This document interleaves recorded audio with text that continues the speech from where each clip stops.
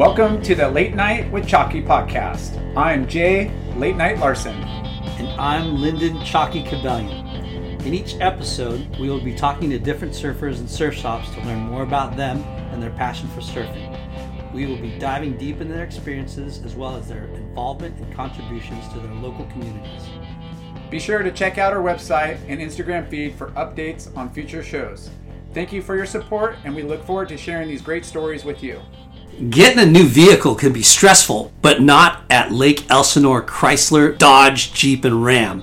That's where surfers go inland to purchase their new and used vehicles. Otis Mineral Glass Eyewear. Born on the rugged, surf-rich coast of Western Australia, they create sunglasses that look good, last the distance, and complement an eclectic lifestyle.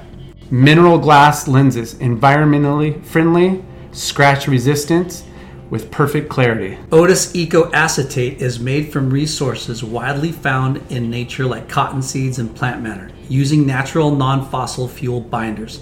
That means the acetate part of our frames is non-toxic, recyclable, and certified biodegradable. Otis, glass is beautiful.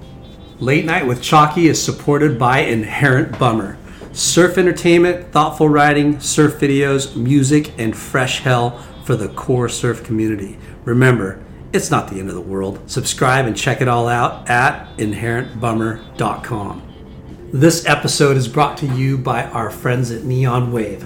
Neon Wave is an internationally local shop, a concierge to the modern nomad. They bring together carefully chosen surf, fashion, art, and snowboarding gear with a curatorial eye that's drawn to the best of the best, technicality, creativity, and sustainability. Their team is born from nature, raised by the wave, and nurtured by the culture they support. This is Neon Wave. We look forward to moving forward. Check them out at thisisneonwave.com. Surfa CBD, grown by surfers for surfers to help you maintenance your body after a lifetime of surfing. Follow us on Instagram at Surfa, SERFA CBD. Wave Key is the world's most comprehensive land-based sensory surf discipline. The brainchild of former #1 surfer Brad Gerlach, Wave Key's martial art-like focus on slow, precise, land-based movements embed powerful surfing patterns and fundamental technique for surfers of all levels. Wave Key is a land-based program allowing you to achieve a heightened focus on the movements as you practice. The effects of this are amplified when the practice begins to subliminally emerge in your surfing. It takes time for this to happen, but when it does, your surfing improves dramatically. Brad Gerlach is front and center in all aspects of the unique Wave Key course, presenting recorded videos, live session videos, Q&As, and insightful expert notes. Nuggets of gold that you simply won't find anywhere else. Wave Key, for the love of surfing. Friends and family, brothers and sisters, welcome to the Late Night with Chalky podcast.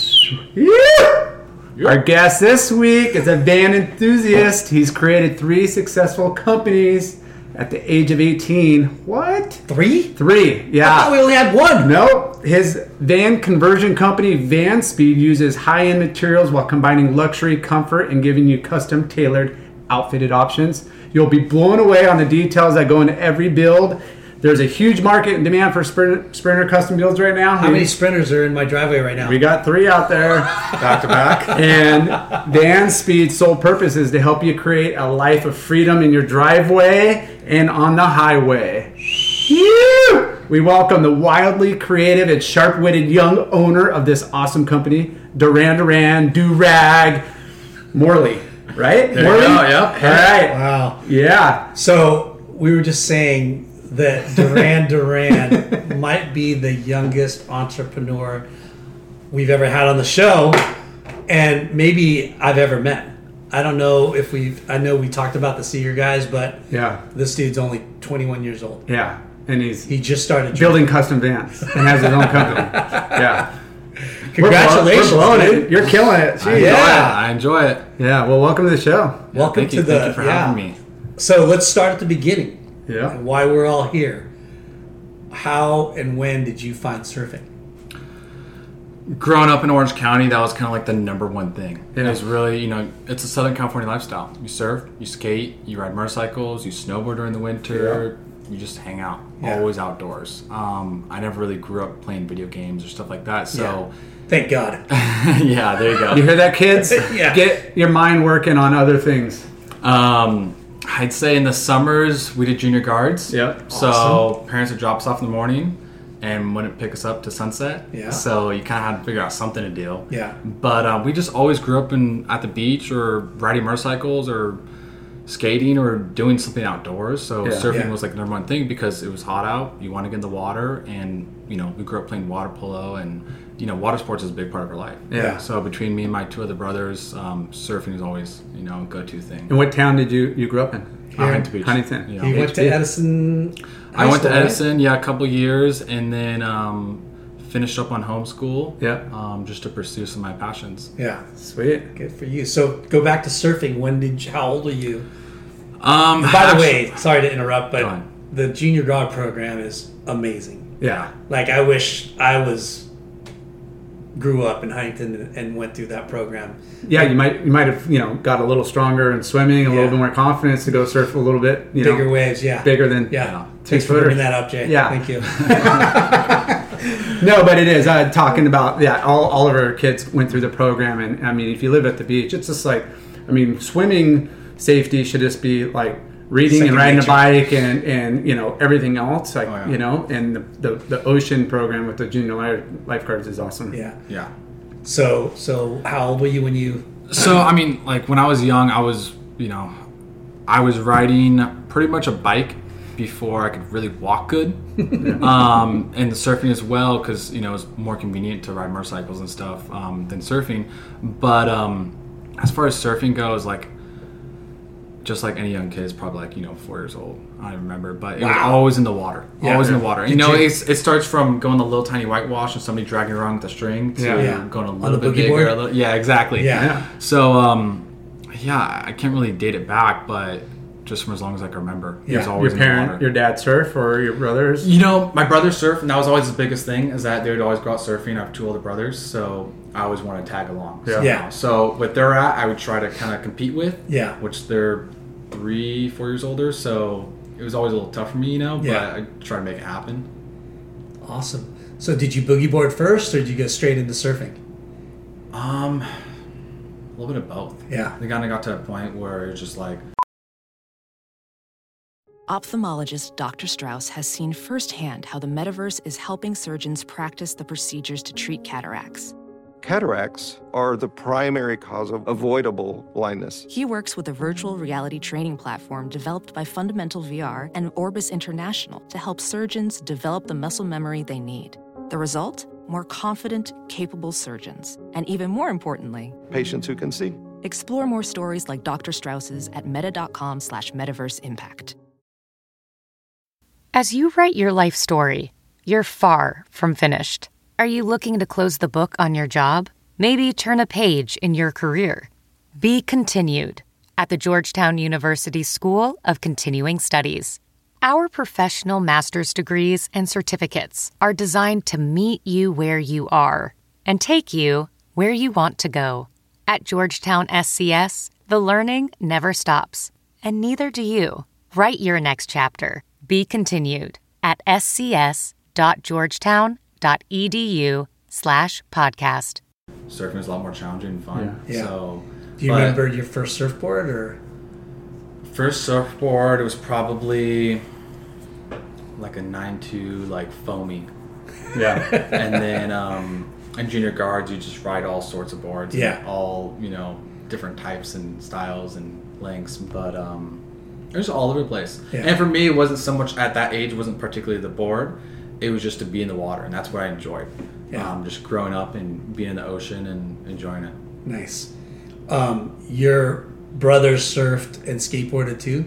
We all skateboarded, surfed, motorcycles, just action sports, Southern California lifestyle. Yeah. That's the best way to put it. Yeah. Depending on the weather and the swell and what's the plan for the day, like Yeah. Yeah. You're lucky. You're lucky your parents were stoked on getting you out in the because it's expensive. Surfing, skateboarding. And we do it the cheapest way possible. Yeah. So if it was a matter of like driving around on a Saturday and going to garage sales and finding like a little foamy or just seeing somebody throwing it out on the side of the road, then it was like, that was like the golden day, and that was a board that was going to last us that whole season. So we made do with what we had, but it was probably the best times. There's nothing worse than getting a brand new board and dinging it and feeling a little, hit to the chest. So. Go ahead. I said I grew up here in Huntington. I went to Huntington High, and it was like your days in the summer you're just spent going to the beach. It was loose. As far as like parent supervision. So it was like, hey, go to the beach. I mean, it was kind of an inexpensive way to spend your day, but like the water was like, I just want to be at the beach. All day. And if not, if it's blowing out, then we go play basketball or go skateboard or go do something. But. Yeah, I mean, we're fortunate to grow up. I mean, that's why we pay the big bucks to live here in Southern California. You grew up right around here, right? Yeah. Mm-hmm. Like off of...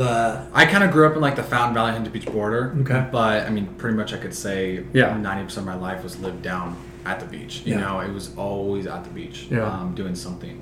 Did you ever get into surf competition or... Never got into that. I just never really got into the competition part of it. It was more just for the fun of it. Yeah.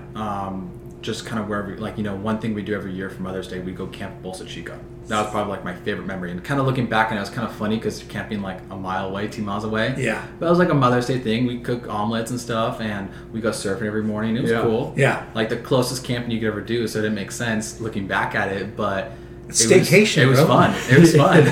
That's the original staycation right there. So we'd bring out, all the boards we had, and we just, for 3-4 days, we just surf all day long. Yeah. Bolsa's a great place to hang out and surf, and waves aren't the best, but it's definitely great for camping. No, but when you're 9-10 years old and you just want to get out, it is what it is, but you're having a blast no matter what. So you rode motorcycles early, and was that competitive, or you just for fun too? I raced a bit, and then also got hurt a bit, and for me, I would try to ride as much. That was like my big passion as well, was motorcycle racing and working on bikes and building bikes. I actually got more into the working aspect on bikes. Was when a bike would break and you'd fix it. I'd have to fix it because I didn't have the choice. And your brothers did that too? Kind of. They were always like a few years older, so they kind of stuck with more local stuff. Not as much motorcycling, but I also grew up with a big passion for motorcycles. Yeah. So for me, it was always fun to go to like our local middle school and have my little PW50, and we go ride around the parking lot. Yeah. To get to a certain age where it's like, you probably shouldn't be able to do this. So did you raced competitively? Yeah, I did for a while. A lot more track and desert. Yeah. But did it for a while, then got hurt as well, and kind of went back and forth. Kind of hand in hand. If somebody's like, I motorcycled, but how do you not get hurt? Yeah. No, that's the thing. It's really a race till you get hurt. But motorcycling was definitely the most expensive. Yeah. It gets very, very pricey, very quick, and it's a lot of time as well. Yeah. But I grew up with a lot of friends that, actually took it a step further and actually made more of a career out of it. Wow. So I actually have a couple of friends down in Baja right now racing 1,000. Sick. So, all the way down from Ensenada to La Paz, so Cabo area. Yeah. Do you know who Justin Mulford is? Heard of him. Yeah, he's a Huntington Beach local too. He was like a super grom, phenom, and then he just injuries and just got burnt out, and then took 8 to 10 years off, and then now he's like back on. Yeah. But it's hard. He does like skateboarding on a motorcycle, skateboard tricks and features. Yeah. Like definitely. Once you're into it, it's like a part of your blood. You really can't exit it. It's super fun and it's addicting. Yeah, for sure. Skateboarding, same thing. Just like skateboarding, just kind of like after school thing. It was something that's easy that doesn't matter the time of day or if it was windy or hot out or cold or whatever it is. It was always something to do. But not as much. Yeah, but just part of the lifestyle. Yeah, snowboarding in the winter when the snow was good. Yeah, we'd go up there. But anything you could really imagine in Southern California, like the true action sports, we did it. Yeah. Did you ever go on surf trips?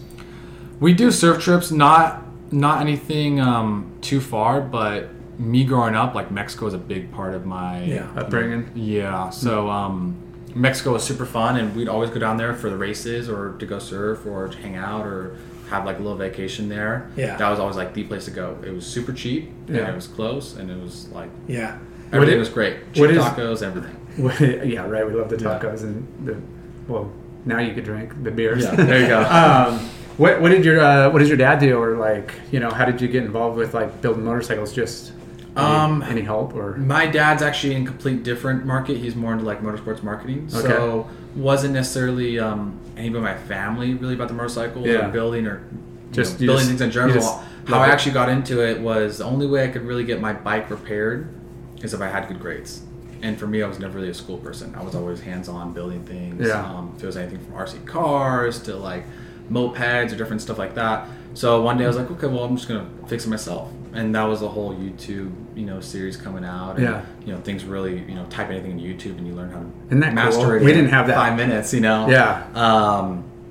So I just kind of learned how to fix it. And Symbol is the sports stock market that allows you to profit from your sports knowledge. There are 2 ways to make money on Symbol. First, every time a team you own wins, you earn cash, win payouts. Second, just like the stock market, if you think a team's going to increase in value, you can buy low and then sell high for a profit. Use promo code SD to make your first deposit risk-free.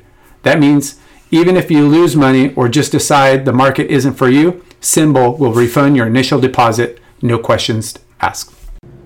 Did a terrible job, but then learned how to make it a little better and better, and eventually I was like, I don't need good grades. I can learn how to fix it myself, So that was a cool thing for me, which obviously my parents, wasn't their goal with it. But, and that kind of is like, it's pretty cool to actually be able to fix your own thing instead of drop it off a dealership and spend a couple $100 and wait, 4 weeks, whatever, to get it fixed. It's a gratifying, satisfying thing to be able to fix something yourself. It is. Yeah. And fix it over and over and over, and to realize what the problem is when you're out and about. And to have that little small thing you could change. And how old were you when you started? That I had to been like 10, 11. What? I was young. Dang. I was really young. Because I was... You're like, Dad, I need a new tool set. These aren't the tools I need to fix this bike. Well, luckily, he had all the tools there. So I was like, perfect, I had everything I need. And really, when you're working on the new parts of it, you really don't need many tools. You can kind of make do with what you have. But that kind of escalated into when Alibaba kind of like first started to get big, and they had the motors that you put on a beach cruiser. Alibaba, you're talking about the website? Exactly, the website. Okay. From China, right? From China. Okay. The $250 kit or $200 kit. So it used to be like $43. Oh my gosh. And it just used to include like a motor and like a little gear set and a chain and a couple of things. And then I kind of took my knowledge from the motorcycles, the RC cars and stuff, and got this kit. I was like, I'm going to build myself a little like electric bike motorcycle, but on a beach cruiser, so nobody could say anything. How fun. And then I got that, and I was like, how am I supposed to build this thing? No instructions, everything's all wrong. So I kind of like took parts off my motorcycle to make it work, like throttles and brakes and things like that, to like jimmy rig it together and make it work, and it worked. But I was like, oh, it's like sweet. And so what we do every weekend, or even days after school too, is and you were in high school or junior high? No, this is junior high. Jeez. So looking back at it, I'm in like 6th or 7th grade on a little, motorcycle, beach cruiser that goes like 35 miles per hour. Hauling ass down the street, no helmet, nothing, so it was cool. You got to transfer some like disc brakes or something on that, because how do you stop with the traditional? We had a traditional brake on there. So even worse, what we do, worse, it was fun at the time, but looking back at it, I'm like, wow, what'd I do? But we would attach like a 20-foot rope from Home Depot, and like, I don't know, maybe like 6 or 8 kids would be towing behind it on skateboards. And we just go as fast as we can until somebody fall, get the speed bobbles or hit like a little pebble. At 6th and 7th grade. So that's what you did. Until you wiped out. Yeah. Well, we actually always wiped out. But people got some pretty good stories from that one. Some good raspberries. Yeah, really good ones.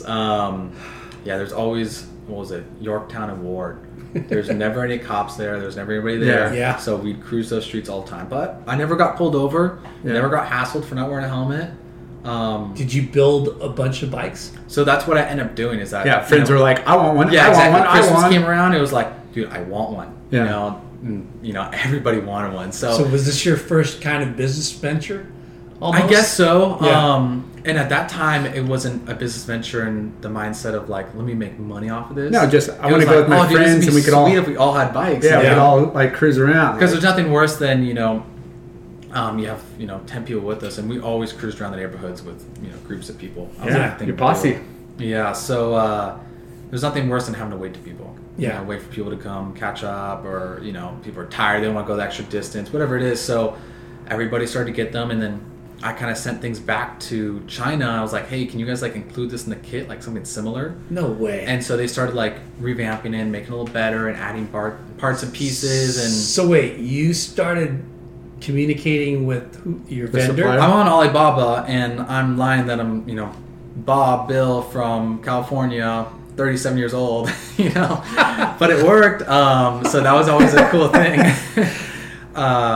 Just to kind of like, because you figure they could probably do it better than if it like they're sending you a kit. Yeah. You're like, hey, like for me, improving what they're producing. For me, it was like, okay, well, throttle here is like $200, whatever, and I couldn't afford that. Yeah. I was like, okay, well, they could probably make this kit, and I could probably just get it all together. And now, who did you come up with that on your own to like address that? Like, they would sell these kits. No one said, hey, you should tell them, what you need. Yeah, no, that's the thing is that like it was like a do-yourself kit, and this is where later on I'll kind of get into the whole do-yourself aspect of what we do now. But this is a do-yourself kit that gave you like the basics of it, and it's up to you to decide like what you want to do with it. And of course, they don't really tell you that. Yeah, it's more like here's a ready-to-go kit, and then you get it, and it's all wrong. Yeah, and it's like, dude, what do I do here?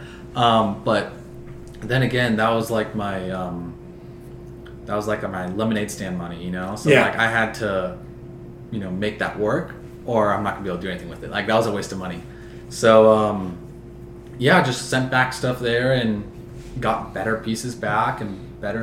And were they tripping because it's a Chinese company, right? Yeah, I don't think so. Oh, little do I know, but I think the biggest thing is every single sample I sent back, I was, claiming I'm going to buy all these kits, so I needed a sample. So they'd get to it really quick. Yeah. And eventually they just sent a good enough kit back. I was okay, well, I have a few friends that want these, and I got these things together. We went down to Walmart. We got some bikes for, I think it was during this time, a handful of years ago. So like Black Friday, they're just giving out the bikes. Yeah. So we picked up bikes for like $65 or something. Somebody got like a mountain bike, then beach cruisers and stuff all over the place. And then we got these kits in. And how many kits did you get? I think the first run we did like 4 bikes. Yeah. And then what was the price? Was it first purchase was like 40 something, and yeah, then that time ended up being like maybe like $80 a kit. So not too bad. No, not too bad. $80, throw a bike in, bike's about $100. So like under $200, you had like a fully functional little motorcycle. And this is like a little 1 liter like 2-stroke tank with like gas oil. What is it like? Yeah, so a little 2-stroke motor with like a little clutch that didn't really work that well. Yeah, it was more of like a you'd hold in the clutch and it'd rev crazy, and a little tiny carburetor with air filter on there. Then they had these like things you bolt together on your spokes. Yeah. So your spokes had like all the pressure of the sprocket. So it was like a really janky kit that wouldn't last at all. Yeah. But to get us through a few summers was perfect. Yeah. So all the kids are emptying out their dad's lawnmower, like, hey, I can't mow my lawn this week, and where'd all my gas go? No, there's pieces missing. Yeah, there's pieces missing. Exactly. Or people would just put regular gas in there and they burn up. It was an interesting time, but it was cool to like hop on a bike and go to 7-Eleven. Yeah. And you pull up in front of 7-Eleven and you hear like this little like pop, pop, pop, pop, pop, pop, pop, like a little crappy little 2-stroke motor, but it got us around. Yeah. And like just to like fast forward to today with like the craze of electric bikes, there's haters out there like, oh, electric bikes this or that, just because they're not in tune with the new. But if you look around at how many more people are, I feel like more people are out on bikes, you know, getting outdoors, and like, so what? They're maybe not huffing and pedaling like, you know, like they used to have to. Yeah. But that maybe gives them more run. Yeah. Just going to 7-Eleven's more fun. Going down to the park's more fun. Riding down it's like, it just makes it more fun. Yeah. Oh yeah, no doubt. And that sounds like, you know, that was your kind of idea of like cruising around with the posse, rolling to 7-Eleven, getting your Slurpees. Did you make money building those first bikes, or were you just I'd say the money I made was very minimal. Yeah. It was more like the joy of it. Yeah. I was like, oh, these are sweet, you know. Yeah. But I made enough money to like eventually get something a little more classic, which is like a moped, you know, something like the 70s. Yeah. So at that time, Pedal mopeds were so exactly. sick. So it was similar. It was just something I was like different. Yeah. You know, the beach cruisers were cool. They were just like a little janky, you know, like a lot of times they'd break and things would happen. Yeah. And there wasn't much more you could do with them. So then I got into mopeds, which was a whole nother thing, which is very similar, and not as many people bought them because they're more expensive. You know, you're talking about like $600, $400 at the time. and they're not plentiful, right? No. Mopeds are harder to find. Exactly. Yeah. They're a lot harder to find. Parts are more expensive. But for me, it was like the look. Like, this thing looks rad. You know, it's a little classic. Cool lines. It's almost like the women's, like, didn't have, like, the Sissy crossbar. bar. Yeah. Sissy bar and just cool and seats. it felt like more like a motorcycle. Safer. And that was, like, my number one goal is to, like how can I ride a motorcycle on the street but not get pulled over? Yeah. And what was there an age for mopeds? I mean, I would think you'd have to be 15, there right? probably was. Yeah, but At the time, it was like, I mean, I'm sure when we were like 11 years old, 10 years old, riding around these, you know, beach cruisers that went 30, 35 miles an hour, like, they weren't slow, but they weren't fast, you know, if they're That's fast pretty enough. freaking fast. Yeah. When you're on it, 35 miles an hour feels really fast. Yeah. When you see the front tires start to go left to right really quick, and all of a sudden you just hear like things kind of fall on the ground. It was fast. Yeah. But when you get, you know, 6 kids behind you on skateboards going down like a main street and everybody's just like, what's going on over here? Yeah. It's it was something that would have attracted the police, but we never got in trouble. yeah. So As long as you're not doing stupid stuff and you're just kind of like sliding what- under the radar. what did you do with the moped? Because mopeds already got an engine on it.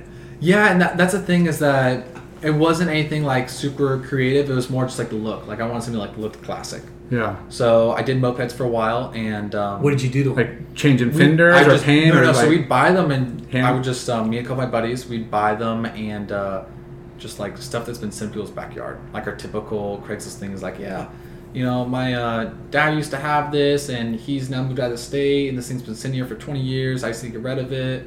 A lot of times people would get rid of them for like $20, $30, $40, like totally beat up. But for us, it was like fun. Yeah. This goes back to that whole like satisfaction and like thing of, wow, like I built this, I completed it, I fixed it.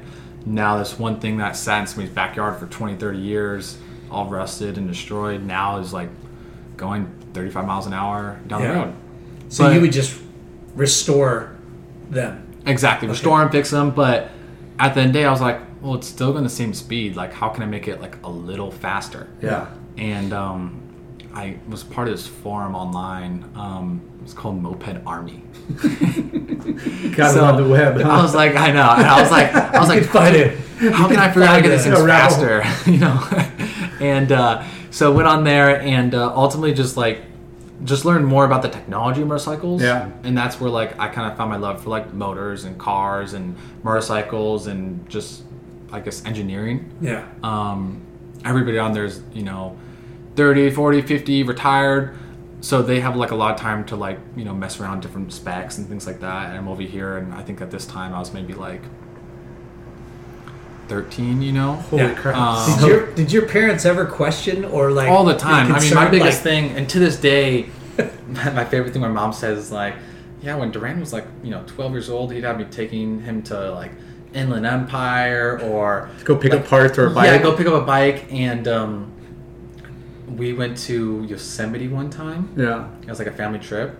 And this is like a thing between me and my brothers, my mom. My mom's super into camping. So we went into Yosemite. On the way to Yosemite, at this time, my mom had a Prius. So we went to Yosemite, and I found like a super cheap bike online. And it was actually 2 of them. Oh my god. So We went there. On the way, we picked him up. I begged my mom to pick him up. Where are you gonna put him? We had the back seats down. We shoved one in there, and then the other one I took off the wheels, took off the forks, at this person's front yard, just to get it in. Just to get it in. We squeezed it in, and did you buy the bikes to motorize them? No. So these were mopeds. Oh, okay. These were mopeds. Yeah. So this is one of those deals that this lady, it was her ex-boyfriends. I don't know, some crazy story. There's always an interesting story to some Craigslist find, Just get them out of here. Yeah. And they say that, and they go on this whole other tangent of how they got there and why their boyfriend. It's a whole story you kind of get into. This is why we broke up. Yeah, and then it's 2 hours later, you're like, what? These are bad memories. Been waiting for somebody to take these eyesores. So were they running, or were they No, they weren't running. Didn't have anything for them. Didn't have any titles. Who knows? They could have been stolen. Somebody could have been looking for them. I don't know. But I want to say at that time I paid $200 for both of them. Wow. And then had the original receipt and title, or not title, handbook and all that stuff. So what brand was it? Those were derbies. Derbies? Derbies, yeah. So it was a brand that was imported from, I think it was France. They switched a couple of times, so France. And this is actually an interesting one, but they're actually imported to Catalina. Because at the time, Catalina, you couldn't have all the cars and golf carts and stuff. Yeah. So they had mopeds. Oh, and golf interesting, carts. right? Yeah. So Catalina, they're just all over Catalina. Nobody knows. And so they've actually worked their way more to here. And they're also imported to California too, but no other states. How funny. Yeah. So Derby's a brand that was imported or exported to Catalina and some parts of California. Exactly. What a trip. Yeah. So nowadays, you go to Catalina and you'll see them super rare mopeds. Yeah. Under tarps and it's kind of crazy. Yeah. They've become less and less over the years because there's a lot of people know about it now. Yeah. But at the time, it was an interesting thing to find out. Did you have a preference of mopeds? Because I know there was Peugeot. There's Peugeot. There's Puch. There's Gorelli, Derby, Sachs. Spotify Green Room. Spotify Green Room is a free audio-only social media platform for all sports fans. Start or join ongoing conversations, watch games together, react to the biggest news, rumors, and games. All you need to do is download the Spotify Green Room app free in the iOS App Store. Create a profile, link your Twitter, and join any league or group you want. And follow us at Late Night with Chalky to be notified when our room goes live. Spotify Green Room. There's the Hondas. There's a couple other ones too, but at the time I didn't really care. Yeah. It was what's cheap and what can I afford? So you did this quite a bit. I did it all the time. And that's just kind of like you said, not sit there and be I'm making a bunch of money, but just to keep the habit, being able to afford. It was funding the habit. That's what it was. Yeah, get the next one. Hey, I got enough money now. I could go get another set of bikes or a bike or exactly. And that was constant for years. Yeah. Okay, that's cool. What's next? And I'm sure your parents are like, dude, well, it's your own money. This is exactly. Are you flipping them? You're I flip them, yeah. and everything I had into it plus a little extra. Nothing worth my time, but your time is your education. Yeah, exactly. And that was the biggest thing is, for me, I learned so much during that time. Just the fact of working with my hands and really nobody else in my family had that. Yeah. So for me, it was very rewarding. That's why I asked what your dad does, because a lot of it, comes, it comes through your, parents. Your parents and DNA. You have a knack for certain abilities based on, what's been God gifted to you. Yeah, you just came up with your own deal. Exactly, and I guess my dad was more into building stuff and making things. Yeah. I never got to meet him. You never got to meet your dad? No, sorry, my dad's dad. Oh. Sorry, my grandpa. My bad. So I guess the whole kind of running joke is that sometimes things skip a generation. Yeah, for sure. That could have been the thing that skipped. Yeah. But I just enjoyed it. And for me, it was my escape. It was my escape to work with my hands and, just surfing is my escape. Yeah. Snowboarding. Yeah. Riding motorcycles and building stuff is also another escape. So what kind of surfboard do you ride? Talk about surfing for a second. Yeah, I know. I kind of bounce back and forth. My favorite right now is probably, I'd say my 5.9 twin fins, a glass in. Yeah. It's just fun because it's so smooth and so mellow, but easy to ride though. Too. It was done by Forrest Mitchington. Oh, nice. That was like Deus. Yeah. So that was like a used one I got off him, I don't know, a few years back. Yeah. It was before I was going to Mexico for a trip, and I was like, I need kind of like a beater board. And that was basically one of the two boards I brought. But I got stuck on twin fins for so long. You did. That? Yeah, I told him. 4 years, that's all I rode. I'm all, I know. You're blown. You know, again, there's days where that's the board you want, and then there's days where I'm watching him just slide out and get pitched, and I'm like, or just pass up 4 seconds. I'm like, you can't even like hit the lip. You're just going down and doing a cutback at the end of the wave. I know. Like, get a real board, and he was, because it was paddled so easy, and it's a fun board. Like, it's easy, great. Yeah, it's not too thick, but it's thick enough. You can paddle super easy on it. It's super easy to get into waves. Just very universal. Yeah, you know, you can kind of go into anything. Effortless. That's a word I always like to say. Exactly. You know, because you can just get up and it's already fast. Yeah, you know, it's got its own and it's got speed. the flow, but you can't. It only works with head high and under. In slopey waves. You can't take that to Newport and think you're gonna. No, unless you're Asher Pacey. True. From Step 4. Yeah. Yeah. Did you get to see that movie yet? I have not. Oh, bro. I think it's online now, right? It's phenomenal. It is? Yeah. I think they put it on YouTube for free. It's Oh, okay. Yeah. Yeah. Snap. Such a good movie. Yeah. Creative rippers all over.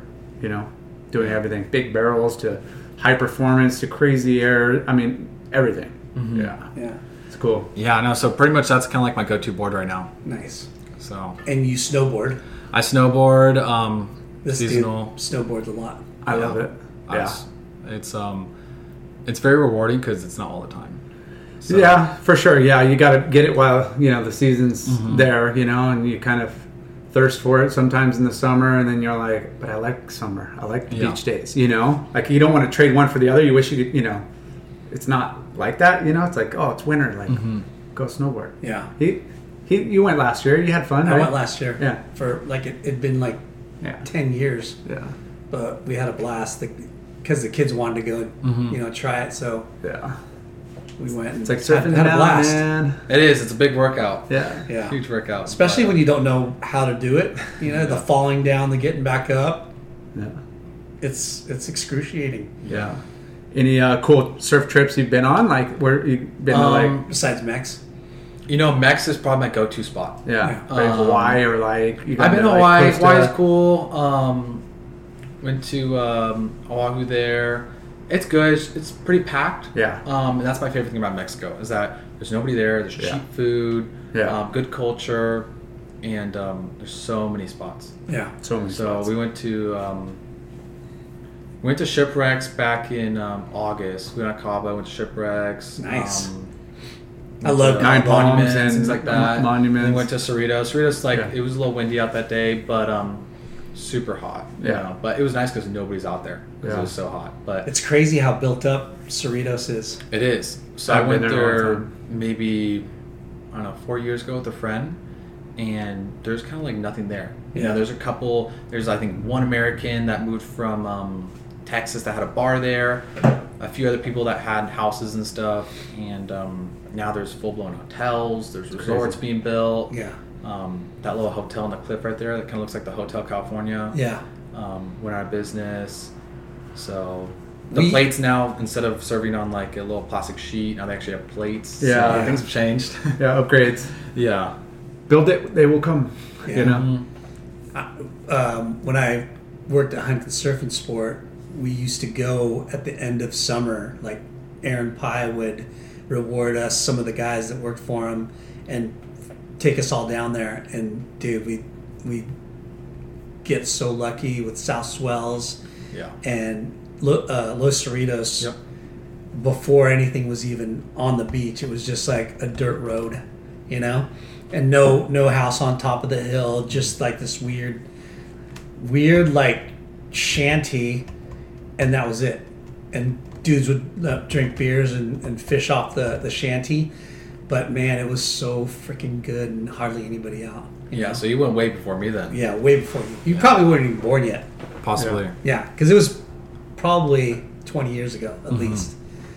But yeah, so you started kind of making a little business of so you know, kind of fast forward, got into motorcycles, got into building motorcycles, got into more of the creation and like fabrication and design. And this is high school? This is just going into high school. Wow. So when you say fabrication, so kind of realizing like Welding. I want this fender, or this tank, or this frame, or I need this modification needed. So like, how am I gonna get it done besides paying somebody a bunch of money to get it done? Yeah. And obviously me and a kid in middle school and high school, I couldn't afford that. So that's my whole thing, is to kind of like fund it and keep things moving. So I went to this place. I didn't have all the money for all the tools and stuff, so I went to this place in Costa Mesa called Urban Workshop, and bugged this guy for like months to let me join, but I was too young at the time. Finally let me join, and then that was like my after school thing, like every day. That was like my like an internship, like no, it's just a place where you sign up and you could use all the tools and stuff. Oh, Urban Workshop. Urban Workshop. Is it still around? I think it's still around, yeah. Huh. that's a cool. super cool idea. You could pull in your car, you could change your oil, or you could like, you know. It's in Costa Mesa. It's in Costa Mesa. Is So it- it's right behind John Wayne Airport. Okay. Was it a membership, or you It's just had to membership. slot your times and see, you know, like when there's openings, or No, so it was a membership. It's like $100 a month, Yeah. and you could like secure like certain machines or things like that. But when I went, the place was just opening. Yeah. So it was like me and like 3 other dudes there. You know, Killer so it was brand like new my own private equipment? shop. Yeah, this place is huge too. So all brand new equipment. You kind of got to use everything. Yeah. So, you know. So me is not it like knowing- a... Sign your life away, like Exactly. hey, if I lose my fingers, I don't Yeah. sue you. Yeah. Is it like a machine shop? It's like everything. So they have like sewing there, vacuum forming. They have, I think they actually have like a surfboard shaping class there too now. What? I don't know. I think last time I checked, they do 3D software. So that's kind of when I got into some like the SolidWorks, which is like 3D design. And how did you find out about this place? This is just like a random pass through. So my dad's office was right down the street, and then every weekend we go clean his office. I was like, the fun thing Make some to do. money? Yeah, we make a little money. So we're driving one day, like Urban Workshop. What's this place? Let's stop by, because right next door used to be a Crevier. Yeah, Beamer. BMW? Yeah. And they used to have like a museum and stuff, so it's always cool to see the cars and just see motorcycles and different stuff they had there. So we stopped by there one day and just realized like, whoa, this is in our backyard. This is perfect. This is moped riding distance. I could, you know, there's like restaurants right down the street, and there's like a Wahoo's there. I'd hit after every single day. Yeah. It's like right down the street. I'd go through Wahoo's, and it was like the perfect place. So I was like, why not? So did a lot more stuff there and just kind of made things bigger and better, I guess. Did they have like somebody going around like helping, or just kind of like you had to figure Instructors? like Yeah, so they had a couple instructors. At the time, it was more like, it was almost private lessons in a sense, Yeah. because there wasn't a lot of people there. So they would help with whatever, and you take like a little class too, Yeah. to make sure like you aren't gonna chop off your fingers, or Yeah. you're not gonna like zap yourself. So are these people tripping on this junior high kid freaking... Kind of, yeah. Yeah. At that time, a lot of people were actually running like little small businesses out of there. Yeah. It's like one guy, he made custom motorcycle parts. So he'd be at the CNC all day long, and he'd be machining like little hubcaps or triple clamps or like little bits and pieces, motor mounts. So I would always kind of like look over there. That was always like a cool thing to see. Yeah. Getting inspired by it. Getting inspired. And yeah, and I just kept building. Yeah. And that was my biggest thing to like improve. Like, how can I make it better? How can I increase it? How can I make it cooler looking or get what I want? Yeah. Yeah. I hate entrepreneurs. I mean, I found it. I mean, that's just for what your interests are and what you were doing at such a young age, and to find a place like that was just like a perfect opportunity. It's crazy, to right? Open up to all of that accessibility, the machines, and you know, you had mentorship almost. You had like, you know, teachers. It's like, wow, what a perfect like opportunity. Yeah. No, and it was cool just to have the ability to have like, you know, $500,000 of tools like at my fingers at, you know, 14 years old. I was like, sweet. And you for know? you to stumble it on it, you know, Yeah. cleaning your dad's office on No, the it was meant to weekends. be, you know, and that was like the place I've been wanting to go to because, you know, my parents' garage at a certain point gets so old, you know, Yeah. and neighbors complaining, you know, me at like 10 at night grinding or welding, you know, got a lot of complaints. We were definitely the number one hated neighbors, you know. Turns out it's not a big it's not a cool thing to start your motorcycle at 10 at night and to ride down the street. Probably People did not. not like that. Yeah. So what kind of motorcycles did you start getting into? Like Harleys or like... I get into Harleys, I always had dirt bikes. So dirt bikes was always part of it.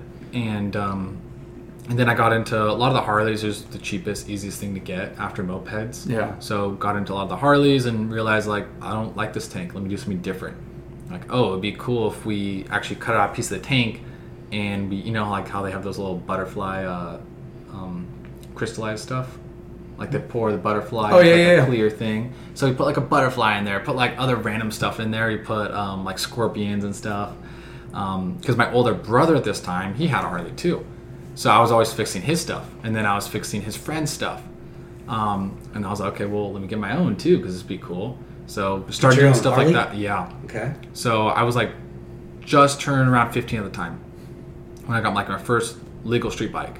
And I don't have my license or any of that stuff. And of course, my mom kind of flipped out because that was the biggest thing is like, don't ride a motorcycle, something's going to happen. And, it's not if, it's when. Yeah. I tell my kids that. No motorcycles, sorry. Yeah, it's a tough one. But when you're on it, it's a hell of a lot of fun. So can't really complain. But so kind of just got into that and built bikes. And at that time, I was bugging Roland. I walked into Roland Sands quite a few times to bug him for like a job, an internship, whatever. Like, let me sweep the floors, let me do whatever. And then... So how did you find out about Roland? It was pretty famous already? Yeah, he was getting there. Basically, the biggest thing that a lot of people grew up to was like West Coast Choppers, Orange County Choppers, Discovery, Chopper Building Series. So we always watched that. And then we always went to the races, and he was like a local one that I knew, and I wasn't going to go to New York or any of that stuff. So it was a close by one that I could ride. It was straight down a couple streets, maybe like a 6-mile ride from my house, and no way. I was able to go like straight there and take me an hour on my moped, but I'd make it. So finally let me get in there and just kind of like worked through it and learned as much as I can.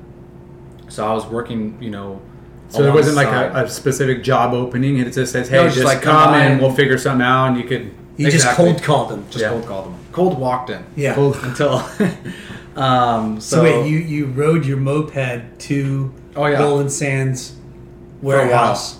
Yeah. And you go, hey, my name's Duran. I love building bikes. Yeah, I was like, I want to work here. Like, I want to learn. Did you have like photos of like stuff, show them like, here, this is what I'm doing, like check my... Yeah, it was like the funniest stuff compared to like the pieces of art they build there. For sure. Like me kind of doing my whatever makes sense right here. Yeah. But and I think what beats anything is not so much knowledge. I think it's more passion. People that want to learn and want to do better, to me, makes a huge difference. Yeah. Now, did you get access to him right off the bat, or was it like his handlers? Gatekeeper? No, I was kind of like straight up to him right there. Really? Yeah, it was more. I mean, Roland's a super cool guy. And, for sure.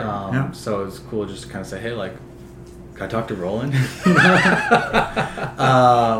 So I mean, it worked, and then worked there for a while, and just worked through all the different stuff they made and design, and just learned as much as I can. For me, it was like a total playground. So was it your idea to like kind of, obviously there's a lot of different departments in bike building, and did you start at one and progress to others, or you just kind of like overshadow and they put you where you were needed? So what was cool about Roland's spot is that it wasn't like this huge production line. It wasn't anything like that. Everything was still like very boutique and like very, customized. So when I got there was 4 guys in there. And as far as like the shop. Yeah. And they'd all work together. So one of the guys ended up being like a really good mentor of mine as well. And he did a lot of fabrication. How old are you? 16? No, I was 15 at the time. 15. Yeah. So that's my How sick is that? Like, you had confidence and passion enough to like just balls, because he's on TV, right? He's already kind of big time in the motorcycle building world, right? And instead of being intimidated, you're like, screw it, I'm just gonna. Well, and for me, like, I never really got like starstruck with it. It was more like, whoa, this guy builds rad shit. Yeah. Like, I want to do that. How can I do that? And there's only there's no other part to it than to be a part of it. You know? Well, I mean, why wouldn't you? How fortunate you are to live close to somebody of that caliber, where you could live in, a lot of places in America and not have that access. Yeah. So this is the second thing that's like accessible by moped. Exactly. Yeah. It was a stretch. I'd on my way back, I had to stop at a gas station, so I'd carry like a little metal bottle with oil in there because at this time, 2-stroke mopeds. Yeah. So I'd have to mix gas at the gas station and kind of like eyeball it. It worked though. Yeah. I made it work, and to me it was cool. It was an hour ride home. I'd beat the traffic on the way home, so it was an hour each way. And so side streets the whole way. Streets, yeah. You're on a You're still going to school though, right? So at this time, I'm just in high school, and I'm doing this after high school. So go to high school during the day, and then this is after high school. Yeah. And this is kind of like the beginning of it, and then I make the transition through, and I did 8th grade homeschool. Okay. And basically, because you want to spend more time. I just want to spend more time at home. Like I want to learn something different and try different things. And your parents were cool with that. Kind of, yeah. Kind of. So I had to kind of like bug them a little bit, but for me, it's just like school is never my thing. Looking back at it, I see the importance of it in certain things that I wish I would have learned or things I would have done differently. Did your brothers get homeschooled? No, my brothers were always at school. Yeah. So both my brothers went to Huntington. Yeah. So I was the one that was a little different, went to Edison. But I'm like all my brothers, they're very, very different. So my 2 oldest are just like very different things. More office, more creative, and I'm kind of like the perfect mix, I guess. Yeah. So I guess I have the little creative building side to me, and then also, I guess, the little business side as well. Yeah. But ultimately, I just enjoy what I do. Yeah. And then I got to fund it somehow. So. And I mean, that's refreshing to hear, and we hear it all the time. We always preach it. It's like, follow your passion, and, opportunities and doors will open up, and, what makes you more happy. Like you said, hey, like this, I just wanted to do this because it's awesome, like this is what I'm into. And your parents had to have been tripping on what you were doing, you know what I mean? Yeah. Like, your brothers seem to be normal, right? Like going through school, doing that, but you're totally different. Like, I was super different, and my biggest thing was I was so passionate about it. So maybe that's what they saw. Yeah. And maybe that's why they kind of hands off, because when you see somebody so passionate about something and wanting to fulfill, like, either a problem or a need, whatever it is. Yeah. Because that's a big decision. Yeah. Parents are like, dude, am I screwing this kid up for life, or are we doing the best thing for him? 'Cause I have kids. Yeah. And that's a challenging position to be in, but you just got to, go with the flow, I guess, and support. Because homeschooling is way more prevalent now, but back then, it was pretty much not even a thing. No. Well, for the beach guys, for surfers, we see it. But like for him, for a guy that wants to be to build motorcycles, like that's weird. Yeah, no, it was definitely weird and something super different. But I think it was just the passion I had for it all. Yeah, and my goal was to never become like the best bike builder, the best moped builder, the best this or whatever it was. It was just to create really cool stuff, and hopefully that ends up being something. Yeah. Either if it's building a product or whatever it is. Because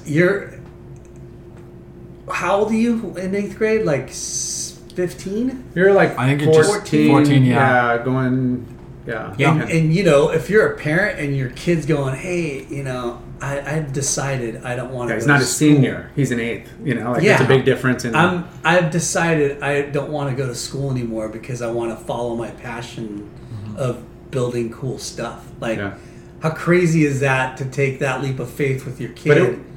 But I get it. It wasn't on a whim. It wasn't like just an epiphany. Like in the middle of I just woke up and he's been doing it for years already, and you've probably seen the progression and Well, and I think the biggest thing, growing up, we always had so much different stuff. Yeah. Like our parents always put us in like every single sport, every single different thing that you could think of.